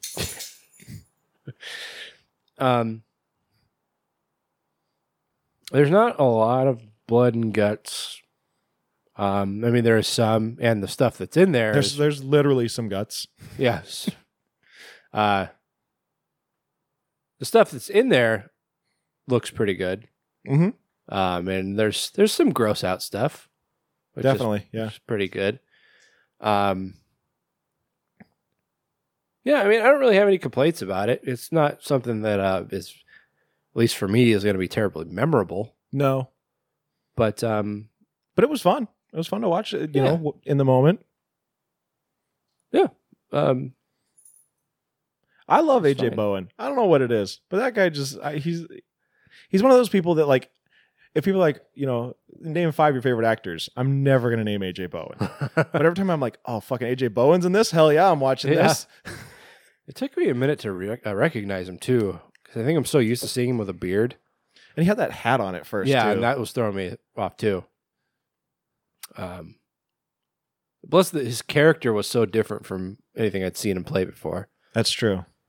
But yeah, I mean, it's a good cast. I mean, all the Satanists were really good and pretty funny. Even Rebecca Romijn, who I usually can't stand, was pretty good. And Jerry O'Connell. It's so funny because I loved Sliders. Did you ever watch that? No. Anybody that doesn't know, it was a show that he was on in mid-90s, where he and his ragtag group of friends would transport between different worlds, like different dimensions. It was all the same. There's all planet Earth. They're all in the same city. I think it was San Francisco, if I remember right. But it was always a different world, different things going on, and that was kind of like the plot of the week was like what's different about this world. But I always loved that show. But he was always very serious, and so now seeing him in these kinds of roles where he plays a total like goofball or like he's built up for like comic relief. It cracks me up all the more because I always took him so seriously when I was watching Sliders. What was the movie where him and Charlie were like frat bros? As soon as you said Charlie, I thought of what you're thinking about, and I cannot remember. They're what like it outside was. on a swing set talking to somebody. And the only line I can remember is "Me gusta Josefina." I don't know. Charlie O'Connell's probably been in few enough movies where it'd be easy. To Yeah, that's probably true. It's funny, in the later seasons of Sliders, he played Jerry O'Connell's brother on the show. Oh, it was New Guy. The movie? Yeah. I don't remember that. Dog, your breath stinks. Yes, it does. Go away. Or breathe that way. Yeah, I mean, as far as horror goes, it's definitely a comedy first. I think comedy horror is apt in this case. But I mean, it's, it does have those elements. It's got it does have blood and guts in it. It does have Satanists and demons, and there's a fuck pile at the end. Yeah, it's weird because in a movie like this, you kind of just expect nudity, but up until like the last 15 minutes, there's none. But then there's a lot. There's a lot of nudity. Like, I never saw so many boobs in one place. There were like big, huge ones too. Oh yeah, they were crazy. Yeah, I just thought I'd point that out. It's funny because like as they're like starting the ceremony, you're just like, this feels like they're just all there to fuck. Yeah, and the next thing you know, they're all fucking. They're all fucking. And some guy's got like a goat mask on. Oh yeah, they all put on their Frank Reynolds orgy masks. Orgy. Yeah. And then they start the dance of the pagan. Yeah, I need to watch fucking Dragnet again. Dragnet's so good. People against goodness and normalcy.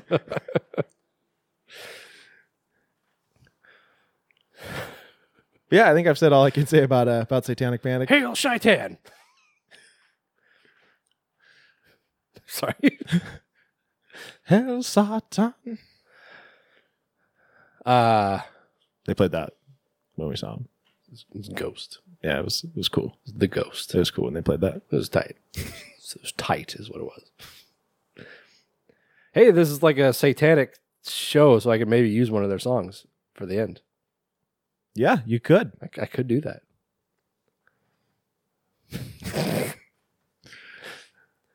Are we done with that? I think I've said all I can say. Yeah, I think if we try to say any more, we're just going to start repeating. Yeah, or spoiling. That too. And I don't want to do either of those. Yeah, I mean, yeah, it was fun. Again, like I said, I don't think this is anything that I'll necessarily remember as a standout in a year, but I had fun with it. Hated it. Oh, big fucking surprise. Like, she sat there and watched it with me, so I didn't think she was hating it. And then she just goes, this movie's so dumb. Yeah, I get that a lot too. I was like, it's dumb? And she goes, or annoying or something. I don't know. Something I don't like. Like, you just know you don't like it. Yeah, I get that a lot. She was it just like came out of left field. I was like, you were sitting here watching it with me, so I figured you were okay with it, but I was enjoying it. I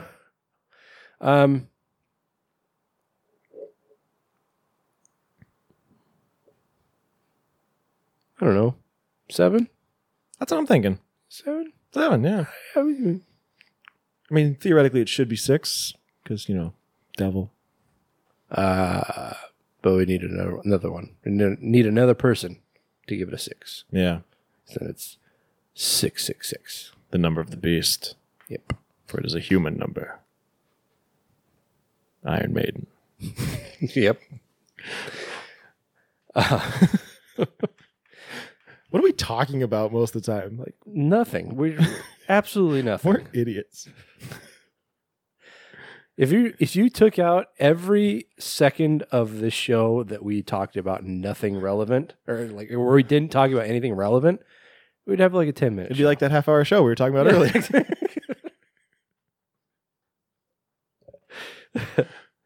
But who wants that? Probably anybody who listened to the first half of this episode.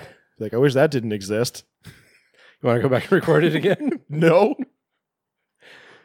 At least we have the original recording to go off. We could just repeat ourselves. That'd be so hard to do. Yeah. So 7. Sevens. Neat. Yep. Next up is the new cut from Robert Zombie. Yep. You gonna tell him what it is? I'm getting there. It is called 3 from Hell. The search for the fugitives known as the Devil's Rejects resulted in a violent clash with police.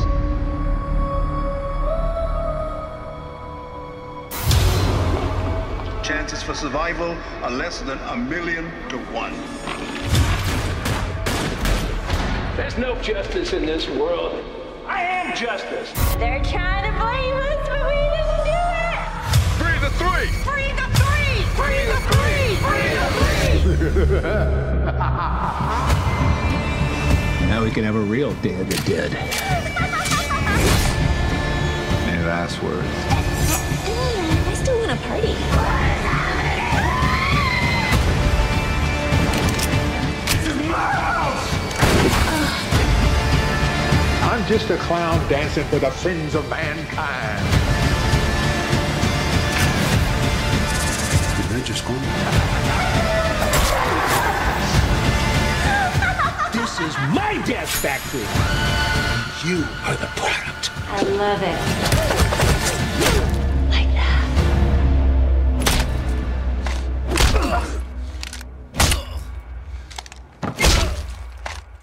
Hello, America. Did you miss me?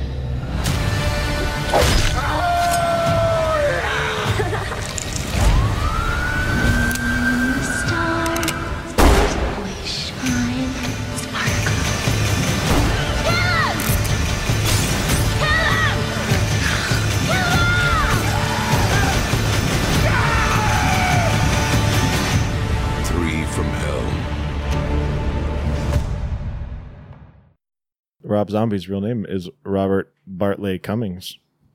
Yes, it is, Taylor. He legally changed his name to Zombie, though. Oh, did he? Yeah. I remember seeing that. He was on like Conan or something. And he said that he legally changed his name. And he took out his driver's license and it showed the camera. Dude from Power Man is his brother? Yeah. I thought it was his cousin. Nope. All right. He did not legally change his name to Spider-1. No. Nobody would call him that. It's like, your name is Phil. No, it's David. David. Your name is David. Oh, sorry, Michael. Your name, Michael David. David's his middle name. Your name's He might go by David. Your name's David. My name's Michael. Shut up, David. Call me Spider. Why do I call you Spider? Okay, so 3 from Hell is a brand new movie. Just came out. Actually, it did a 3-night special event. One for each from Hell.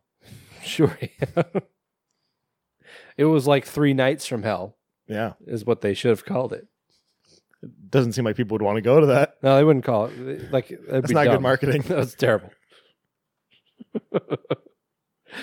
But it is a sequel. Hey, you want to go to one of the nights from Hell? No, that sounds terrible. It is the 3rd movie in the, I guess, called the Devil's Rejects series trilogy. The Firefly family trilogy. I guess that works too. This took for fucking ever to come out, and as such, Sid Haig is now too fucking old to do an entire movie. Yeah. So he set this one out for the most part because Devil's Rejects came out in 2005. For those of you keeping track at home, it is now 2019. That is a 14-year separation between movies.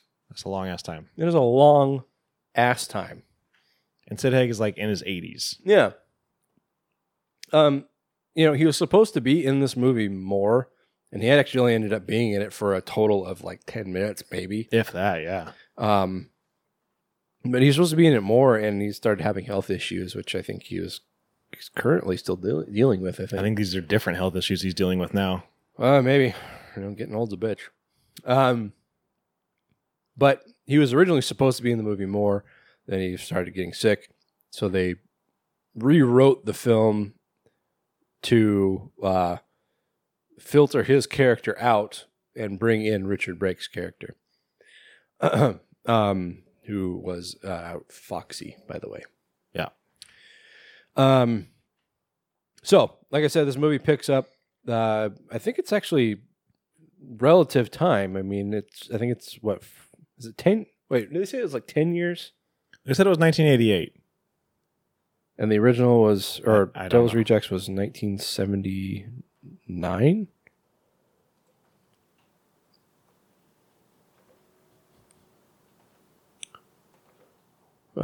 78. So it's 10 years later. Okay, so I thought I heard 10 years, but I wasn't sure. From Barry Bostwick? Yeah. I'm sitting there, like every time the narrator comes on, I'm thinking, I know that voice. It sounds like Barry Bostwick, but that's such a weird person to have as a narrator. And then, yeah, the end credits run, fucking Barry Bostwick. Okay. The fucking mayor of New York. Mayor of Spin City. Yep.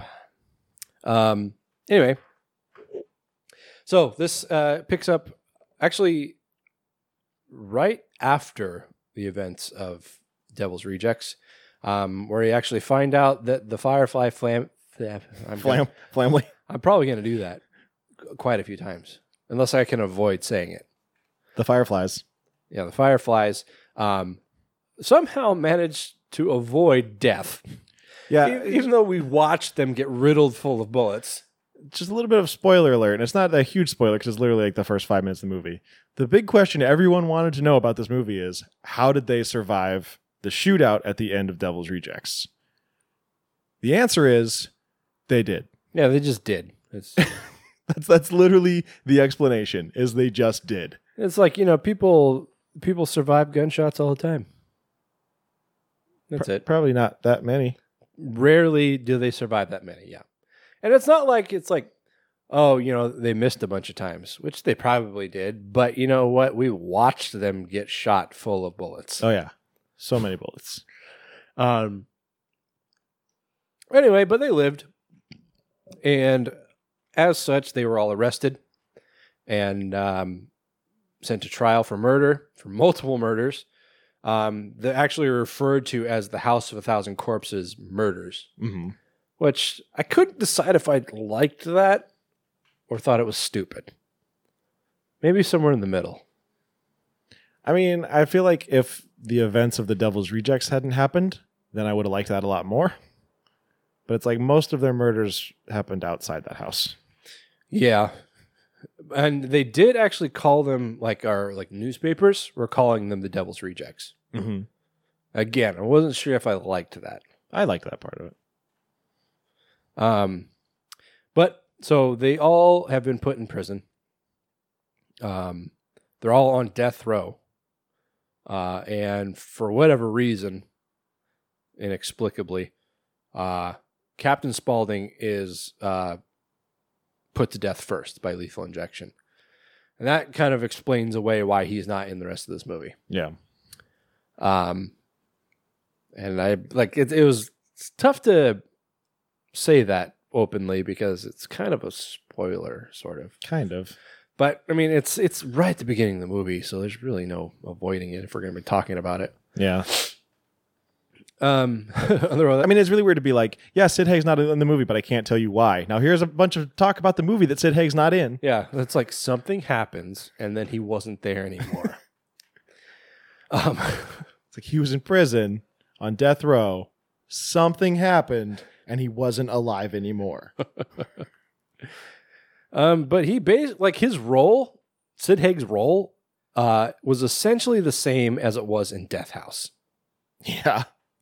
He was sitting in a chair talking for about 5 minutes, and then he was dead.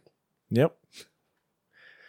But Otis, who is just as crazy as ever, if not more so, he says, "Fuck this. I'm getting out of here." And for some reason, they put a convicted murderer on death row on a chain gang. I don't think that happens. No. They're on death row for a reason. Right. But he's out on a chain gang, and he's out there with Danny Trejo. Danny Trejo's character from Devil's Rejects. What the fuck was his name? Rondo. He's one of the bounty hunters that the sheriff hired to help him bring down the Fireflies.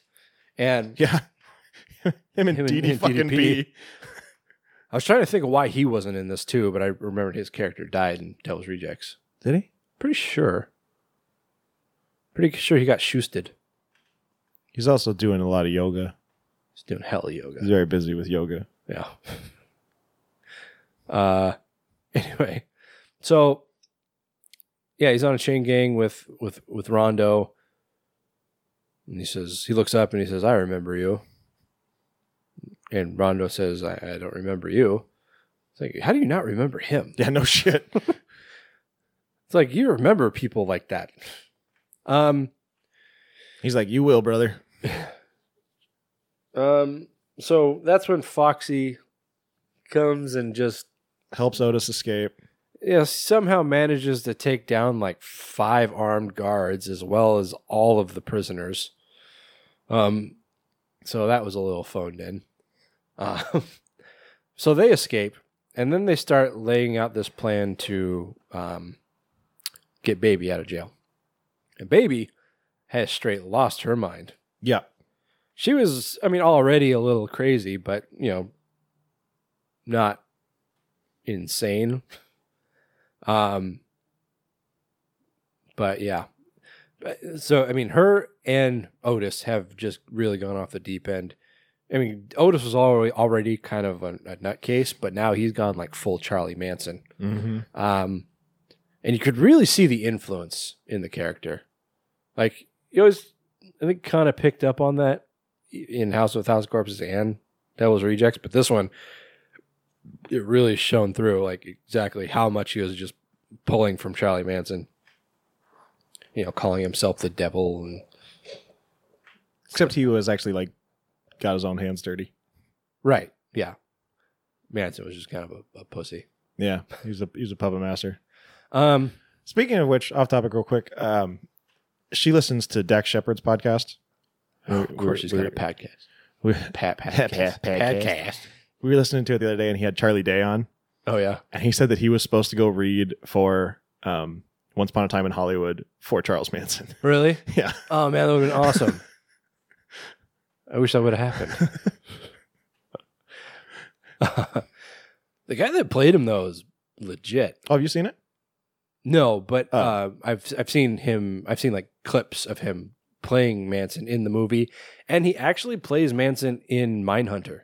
Oh yeah, yeah. So, but it's interesting because he plays Manson as a young man, as a young boy, and Once Upon a Time in Hollywood. What is happening to me? But then in Mindhunter, he plays him as an older guy, like in his 40s. And watching and just showing the contrast between how he plays the character. It's pretty interesting. Anyway,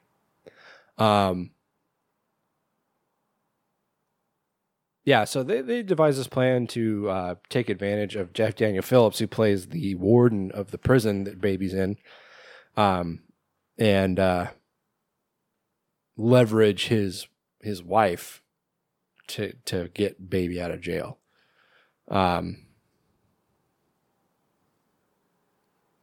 And they just kind of go on a killing spree. It's from there, it's really just like Devil's Rejects again. Yeah, more or less. They like take off to Mexico. Yeah. And then fucking the parking attendant from Ferris Bueller is kind of hiding them out, but then he narcs on Oh them. my God, that is who that is. Yeah, man. I don't know the guy's name, but I can think of every movie I've seen him in.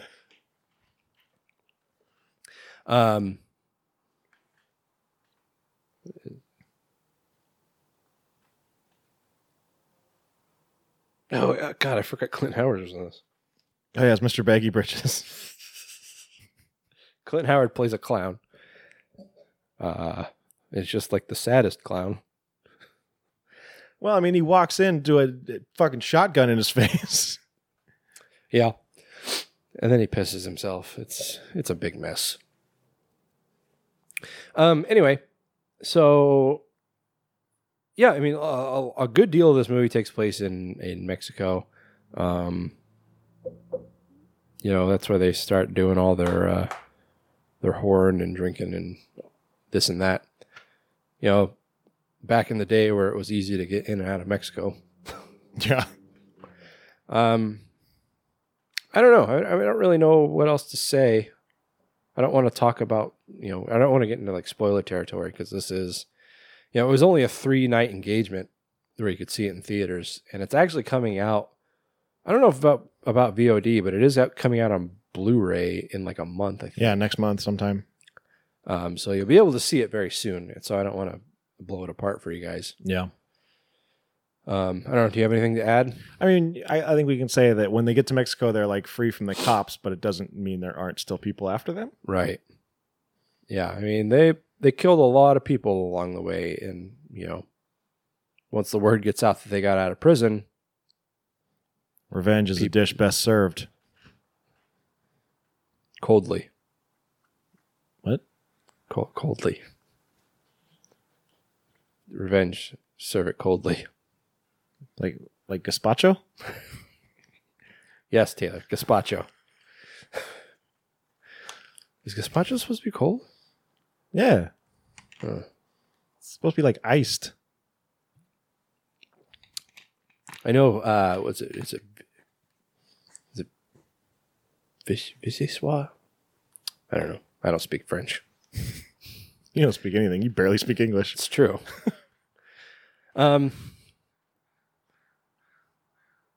Yeah. That's that's the premise. I mean, it basically just picture Devil's Rejects in Mexico. That's kind of what you get. Which is fine. I mean, that's what the movie is. It's the Fireflies killing people. Yeah. And, regardless of where they do it, if you want a sequel of these characters, expect that's what they're going to do. Yeah. To expect more, I think, is silly. And so, when I look and see that this movie has a 44% on Rotten Tomatoes, granted, Rotten Tomatoes is kind of it's hit or miss because, you got the snooty, pretentious people who don't like anything horror, right? Still rating stuff. And especially a movie like this where it was only released for 3 nights. Yeah. You're probably not going to get a lot of audience ratings. Yeah. Except for maybe some of the people that saw it.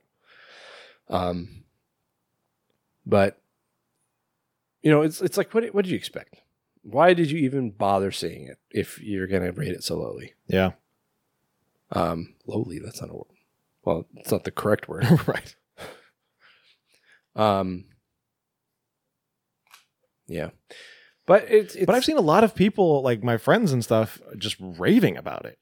Yeah. I don't know that I'd rave about it. Yeah, I was thinking that was a little weird too. It was okay. Right. Wait, you thought it was weird that I wouldn't? No, I thought it was weird that people would rave about it. Oh, yeah. I mean, it's not bad, but it's not anything like epic. Yeah. And so the last good movie, and I will stand by this, last good movie that Rob Zombie made was Devil's Rejects. He hasn't made a good movie. Well, you liked Halloween. Yeah, I forgot about Halloween. For some reason, I had it in my head that Halloween came first. But yeah, so Halloween was good, regardless of what the Carpenter fanboys say. But basically everything after that has been absolute shit. 31 was shit. Lords of Salem was shit. Was there anything else? I don't think so. Yeah. So he kind of El Super Beasto. Oh, I never even saw that. That was dumb. It's like it tried to be raunchy, but it was just stupid. But yeah, like everything he's done since Devil's Rejects, since Halloween has just been shit. So it's like while I was like hoping that maybe he could come back to his, last good film series and kind of revive his film career. I was not holding out a lot of hope. Like, okay, well, he seems to have set this trend of making just real dog shit movies. But yeah, it was kind of like, I have this hope that since he's going back to his last good movie, that this one will be good. Then at the same time, it's like, but maybe it's going to be awful. Yeah. And it's going to kind of tarnish the legacy of the trilogy. Right. But no, I mean, I was just kind of being in the middle. Yeah, I mean, I would say that I was pleasantly surprised. And that has a lot to do with the fact that I went in with very low expectations. Yeah. I think it's funny that like Kevin Smith heralded this movie as, quote, horror heaven. And me and you were talking, and we both were like, while we were watching it, we were like, this movie is so wordy. It's like a fucking Kevin Smith movie. Yeah, that's so funny that he said that he would come out and say that, and that we were both thinking the same thing. Yeah. But yeah, there's so much fucking talking. Like, how long is this movie? 111 minutes. So is it an hour and 20? No, just under 2 hours. Yeah, hour and 50. So it's a long fucking movie for what it is. Yeah. And yeah, it's the same thing with like a Kevin Smith movie. You could cut out 20 minutes of dialogue. Well, yeah, it's not like the dialogue is like really adding much. No. It's just people talking. Yeah. A lot of it is just baby rambling. Yeah. Yeah. And it's like, I don't know if she was like trying to compensate for a smaller presence of Captain Spaulding, who did a lot of ranting and raving. But a lot of it was unnecessary. But on that note, I will say that out of the three movies, actually out of all of Rob Zombie's movies, I'd say this is the best that I've seen her do on screen. I think she might be growing. I would probably agree. Yeah. I think she might be growing as an actress, actually. Even though she only works every 5 years when her husband makes a movie. Right. There's definitely parts where Foxy will say something or do something and you're like, that's a Captain Spaulding line. Yeah. You could tell that this was like rewritten, not on the fly, but like rewritten where they still left certain parts in and just changed them to Foxy. Yeah. There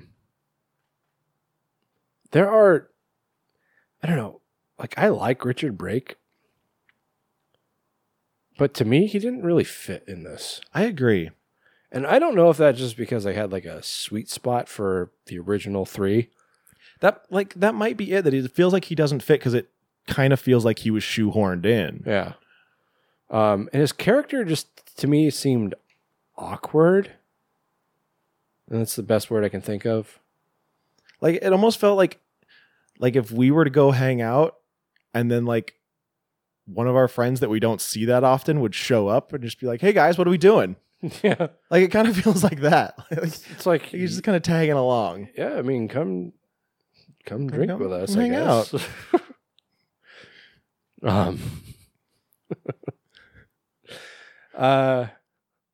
But yeah, I mean, like, that's not to say Richard Brake wasn't good. He's good in it. Right. But for some reason, his character just didn't really fit with Otis and Baby. He really stood out as kind of a sore thumb to me. Like I said, I think it's just noticeable that he's kind of forced in to take the place of Captain Spaulding. Yeah.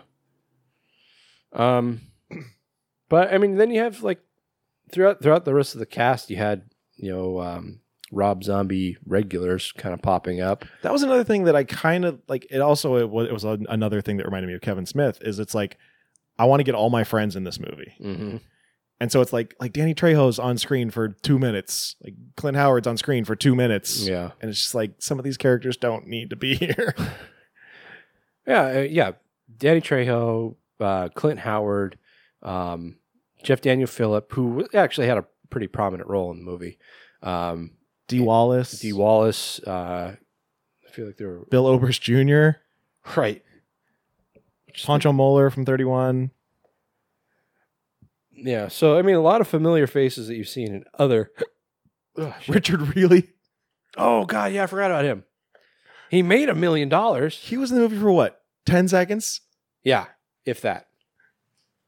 Like he was on. He wasn't even like there in person. He was doing. He was. I think he was like a sheriff deputy or something, or the sheriff, and he was doing an interview on TV. Yeah, and that was it. But you know, it's always a delight to see him on screen. Oh, Sean Whalen. Oh yeah.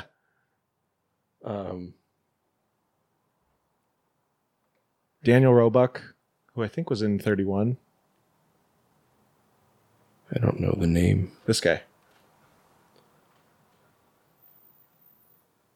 Was he in 31? It says he's been in numerous Rob Zombie movies. Yeah, I'm pretty sure he was in Devil's Rejects. Yeah, 31. Halloween 2. Halloween. He was in Halloween, okay. But he wasn't in Devil's Rejects? Does not look like he was in Devil's Rejects. Maybe I'm remembering from Halloween then. He was in Bubba Hotep. Yep. Anyway, but yeah, just a lot of characters that just kind of like came and went so quickly that it would just felt like Rob Zombie was like, "I'll don't worry, I'll get you in here." Yeah. Oh, I got something for you. Now you just fly down to Texas for 2 days. But yeah, the storytelling was there. I mean, it was a good plot, I guess. I mean, nothing really original or new, I should say. It, like I said before, it was basically Devil's Rejects again, which is fine because Devil's Rejects was a good movie. The characters are intriguing. I assumed that they were trying to portray the characters as having gone more crazy than they already were, but I feel like it kind of came off weird. Baby's really the only one that came across that way. Well, see, I feel like Otis, Foxy, yeah, Otis. I'm totally spacing on his name. Bill Moseley.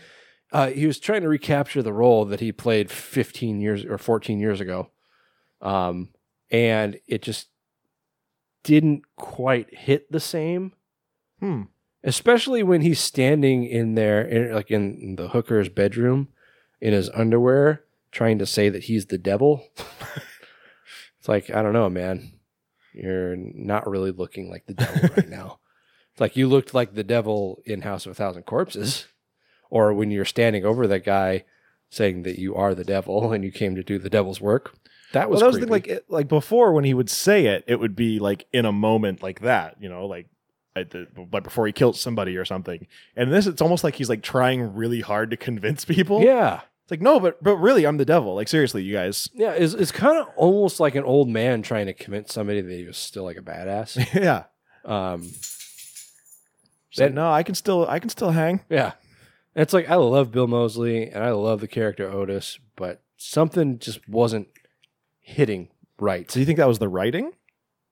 It might have been in the writing, and it's you see this a lot when they try to revive something that's several years old. Sure, it's like this. This actor has to go back and recapture kind of the same headspace that they were in a decade ago, and maybe it doesn't always happen the same way, or sometimes they kind of reinterpret a character, and it's not the same. Yeah. That's not to say it was bad. I mean, I'm not saying that at all, but it was definitely a different Otis. Yeah. To me, at least.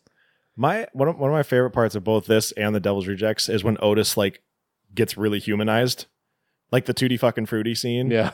Or like in this one when they first get to Mexico and they're talking about going to the hotel or something, and I think him and Baby just have this like brother sister moment, and it's just like it's so weird to see this character who is like supposed to be so evil and just this like epitome of the worst kind of person. Yeah, and then he's having this like touching moment with his sister all of a sudden. Right.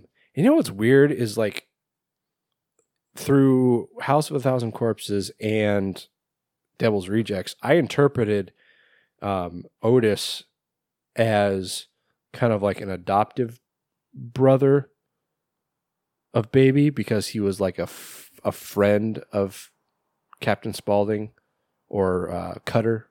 I guess that's his actual like nickname. His shoot name. Huh? His shoot name. His shoot name? Yeah. Like in wrestling, you have your kayfabe name and your shoot name. Your work name, your shoot name. Oh, okay. Like Hulk Hogan's shoot name would be Terry Bollea. Hulk Hogan's not his real name. You know that, right? Yeah. I guess I'm just trying to figure it. Never mind. So I was going to say something else. Damn it. What was it? You felt like he was an adopted brother. Oh, yeah. Okay. Yeah. But in this, it seemed to make it very clear that Spaulding was Otis's dad. Yeah. Which is contrary to what I was led to believe in the previous two movies. So I'm just very confused, I guess. Anyway, so the while it was very formulaic almost, like following Devil's Rejects, I did feel like the story kind of meandered a little bit. Yeah. And a lot of that had to do with like that kind of Kevin Smith, like too much dialogue shit. And, yeah, you kind of lose track and it feels like it stays on this one insignificant thing a little too long. And, eventually it comes back to the point and things start moving again, but there's a lot of slowdown. And, when you're talking about a movie that's almost 2 hours long, just like, those are the things where you bring in. Did he edit this himself? I don't know. I mean, assuming he did, it's like, that's the kind of thing where you bring somebody else to edit for you. Yeah. And say, okay, well, this needs to come out. This needs to come out. This is how we make a movie that flows well. But yep. What are your thoughts? I mean, I think that it's too long because it's too wordy and because there's too many just characters coming and going that don't actually serve a purpose. Yeah. Also, I wish there would have been more kind of somebody else did edit it. Wish there would have been more kind of like the characters getting their hands dirty. It's just a lot of shooting. Yeah. Yeah. I don't really know why that is. It seemed like there was as far as violence goes and just like gore, for lack of a better word, there seemed to be a lot less in this. Except, didn't they crushed somebody's head, didn't they? Or maybe I don't remember. Could have sworn they smashed somebody's head. Maybe I'm remembering it wrong. I don't know. Anyway. Anything else to say? I don't think so. Okay. Have we done Devil's Rejects? I don't think we have. Really? It seems like something we would have done.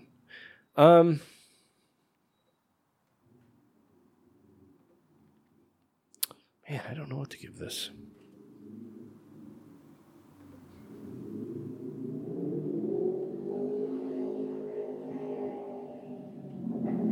That's neat. I love when people have loud vehicles for no reason other than to just be a complete jackass. Yeah. I mean, for me, I didn't think it was terrible. Apparently a lot of the critics do, but I also didn't think it was fantastic. Apparently a lot of just horror film goers are thinking. For me, it's I don't want to say it's right down the middle because it's a little better than that, but I'm going to give it a 6. All right. I think it's good, but it's not Devil's Rejects good. But I think it's the best thing Rob Zombie's put out since then. Yeah. Yeah, I mean, that pretty much matches my sentiment, too. Yeah, I guess I'll put it at 6. Seems fair. We agree, too much. I know, we really do. But I mean, what am I supposed to say? It was a fine movie. I mean, yeah, it's like it wasn't groundbreaking because he's basically made this movie before, but at the same time, it wasn't bad. So yeah, it was a fine continuation. Yeah. Other than the fact they didn't fucking explain the end of the last movie. All right, well, that's gonna do it for us today, guys. I hope you enjoyed this long episode where we mostly talked about nothing. It's a show about nothing. And you'll watch it because it's on TV. I'm going to eat a Chips Ahoy right here. We will be back in 1 week because we are kicking off Octoberama 2019. I know, guys. It snuck up on us, too. Yeah. We were supposed to record episode 1 today, but we did not realize it. Nope. So, yeah. Next week, we're going to be doing Week of the Vampire. We're going to be talking about... I forget. What are we doing? It's going to be Week of the Draculas because we're going to be watching Bram Stoker's Dracula and Dracula 2000. Yeah. It's so weird. We were watching Bram Stoker's Dracula at Mopop was it last week? Yeah. And it's like I could swear we'd done it on the show before. But he told me we didn't, and then I went back and looked. And it's like, no, we fucking haven't. What the hell? So we're going to do it now. We get to watch it again. All like 2.5 hours of it. So look out for that next Wednesday, guys. And until then, Taylor, where can people find us? Best place to find us is at graveplotpodcast.com. You can catch all our old episodes, buy our merch, check out our videos, all that other nonsense. You can also catch us on wherever your podcasts are found, as long as that place is in Spotify. Leave us a rating and review. Send us an email. Let us know you did. We'll send you some free swag. Follow us on social media, Facebook and Instagram, Grave Plot Podcast, Twitter, Grave_Plot, and YouTube, Grave Plot Podcast. And of course, patreon.com/Grave Plot Podcast if you want to contribute to the whatever this is, show monetarily in exchange for exclusive content. Yes, sir. We just recorded a video review for Anal Nation. Anal Nation. Starring Natalie Portman. Workman. Okay, guys. So, we'll see you next week with Octoberama. Till then, I'm Skeletoni. I'm Taylor of Terror. And this has been the Grave Plot Podcast, where we're all a little dead inside.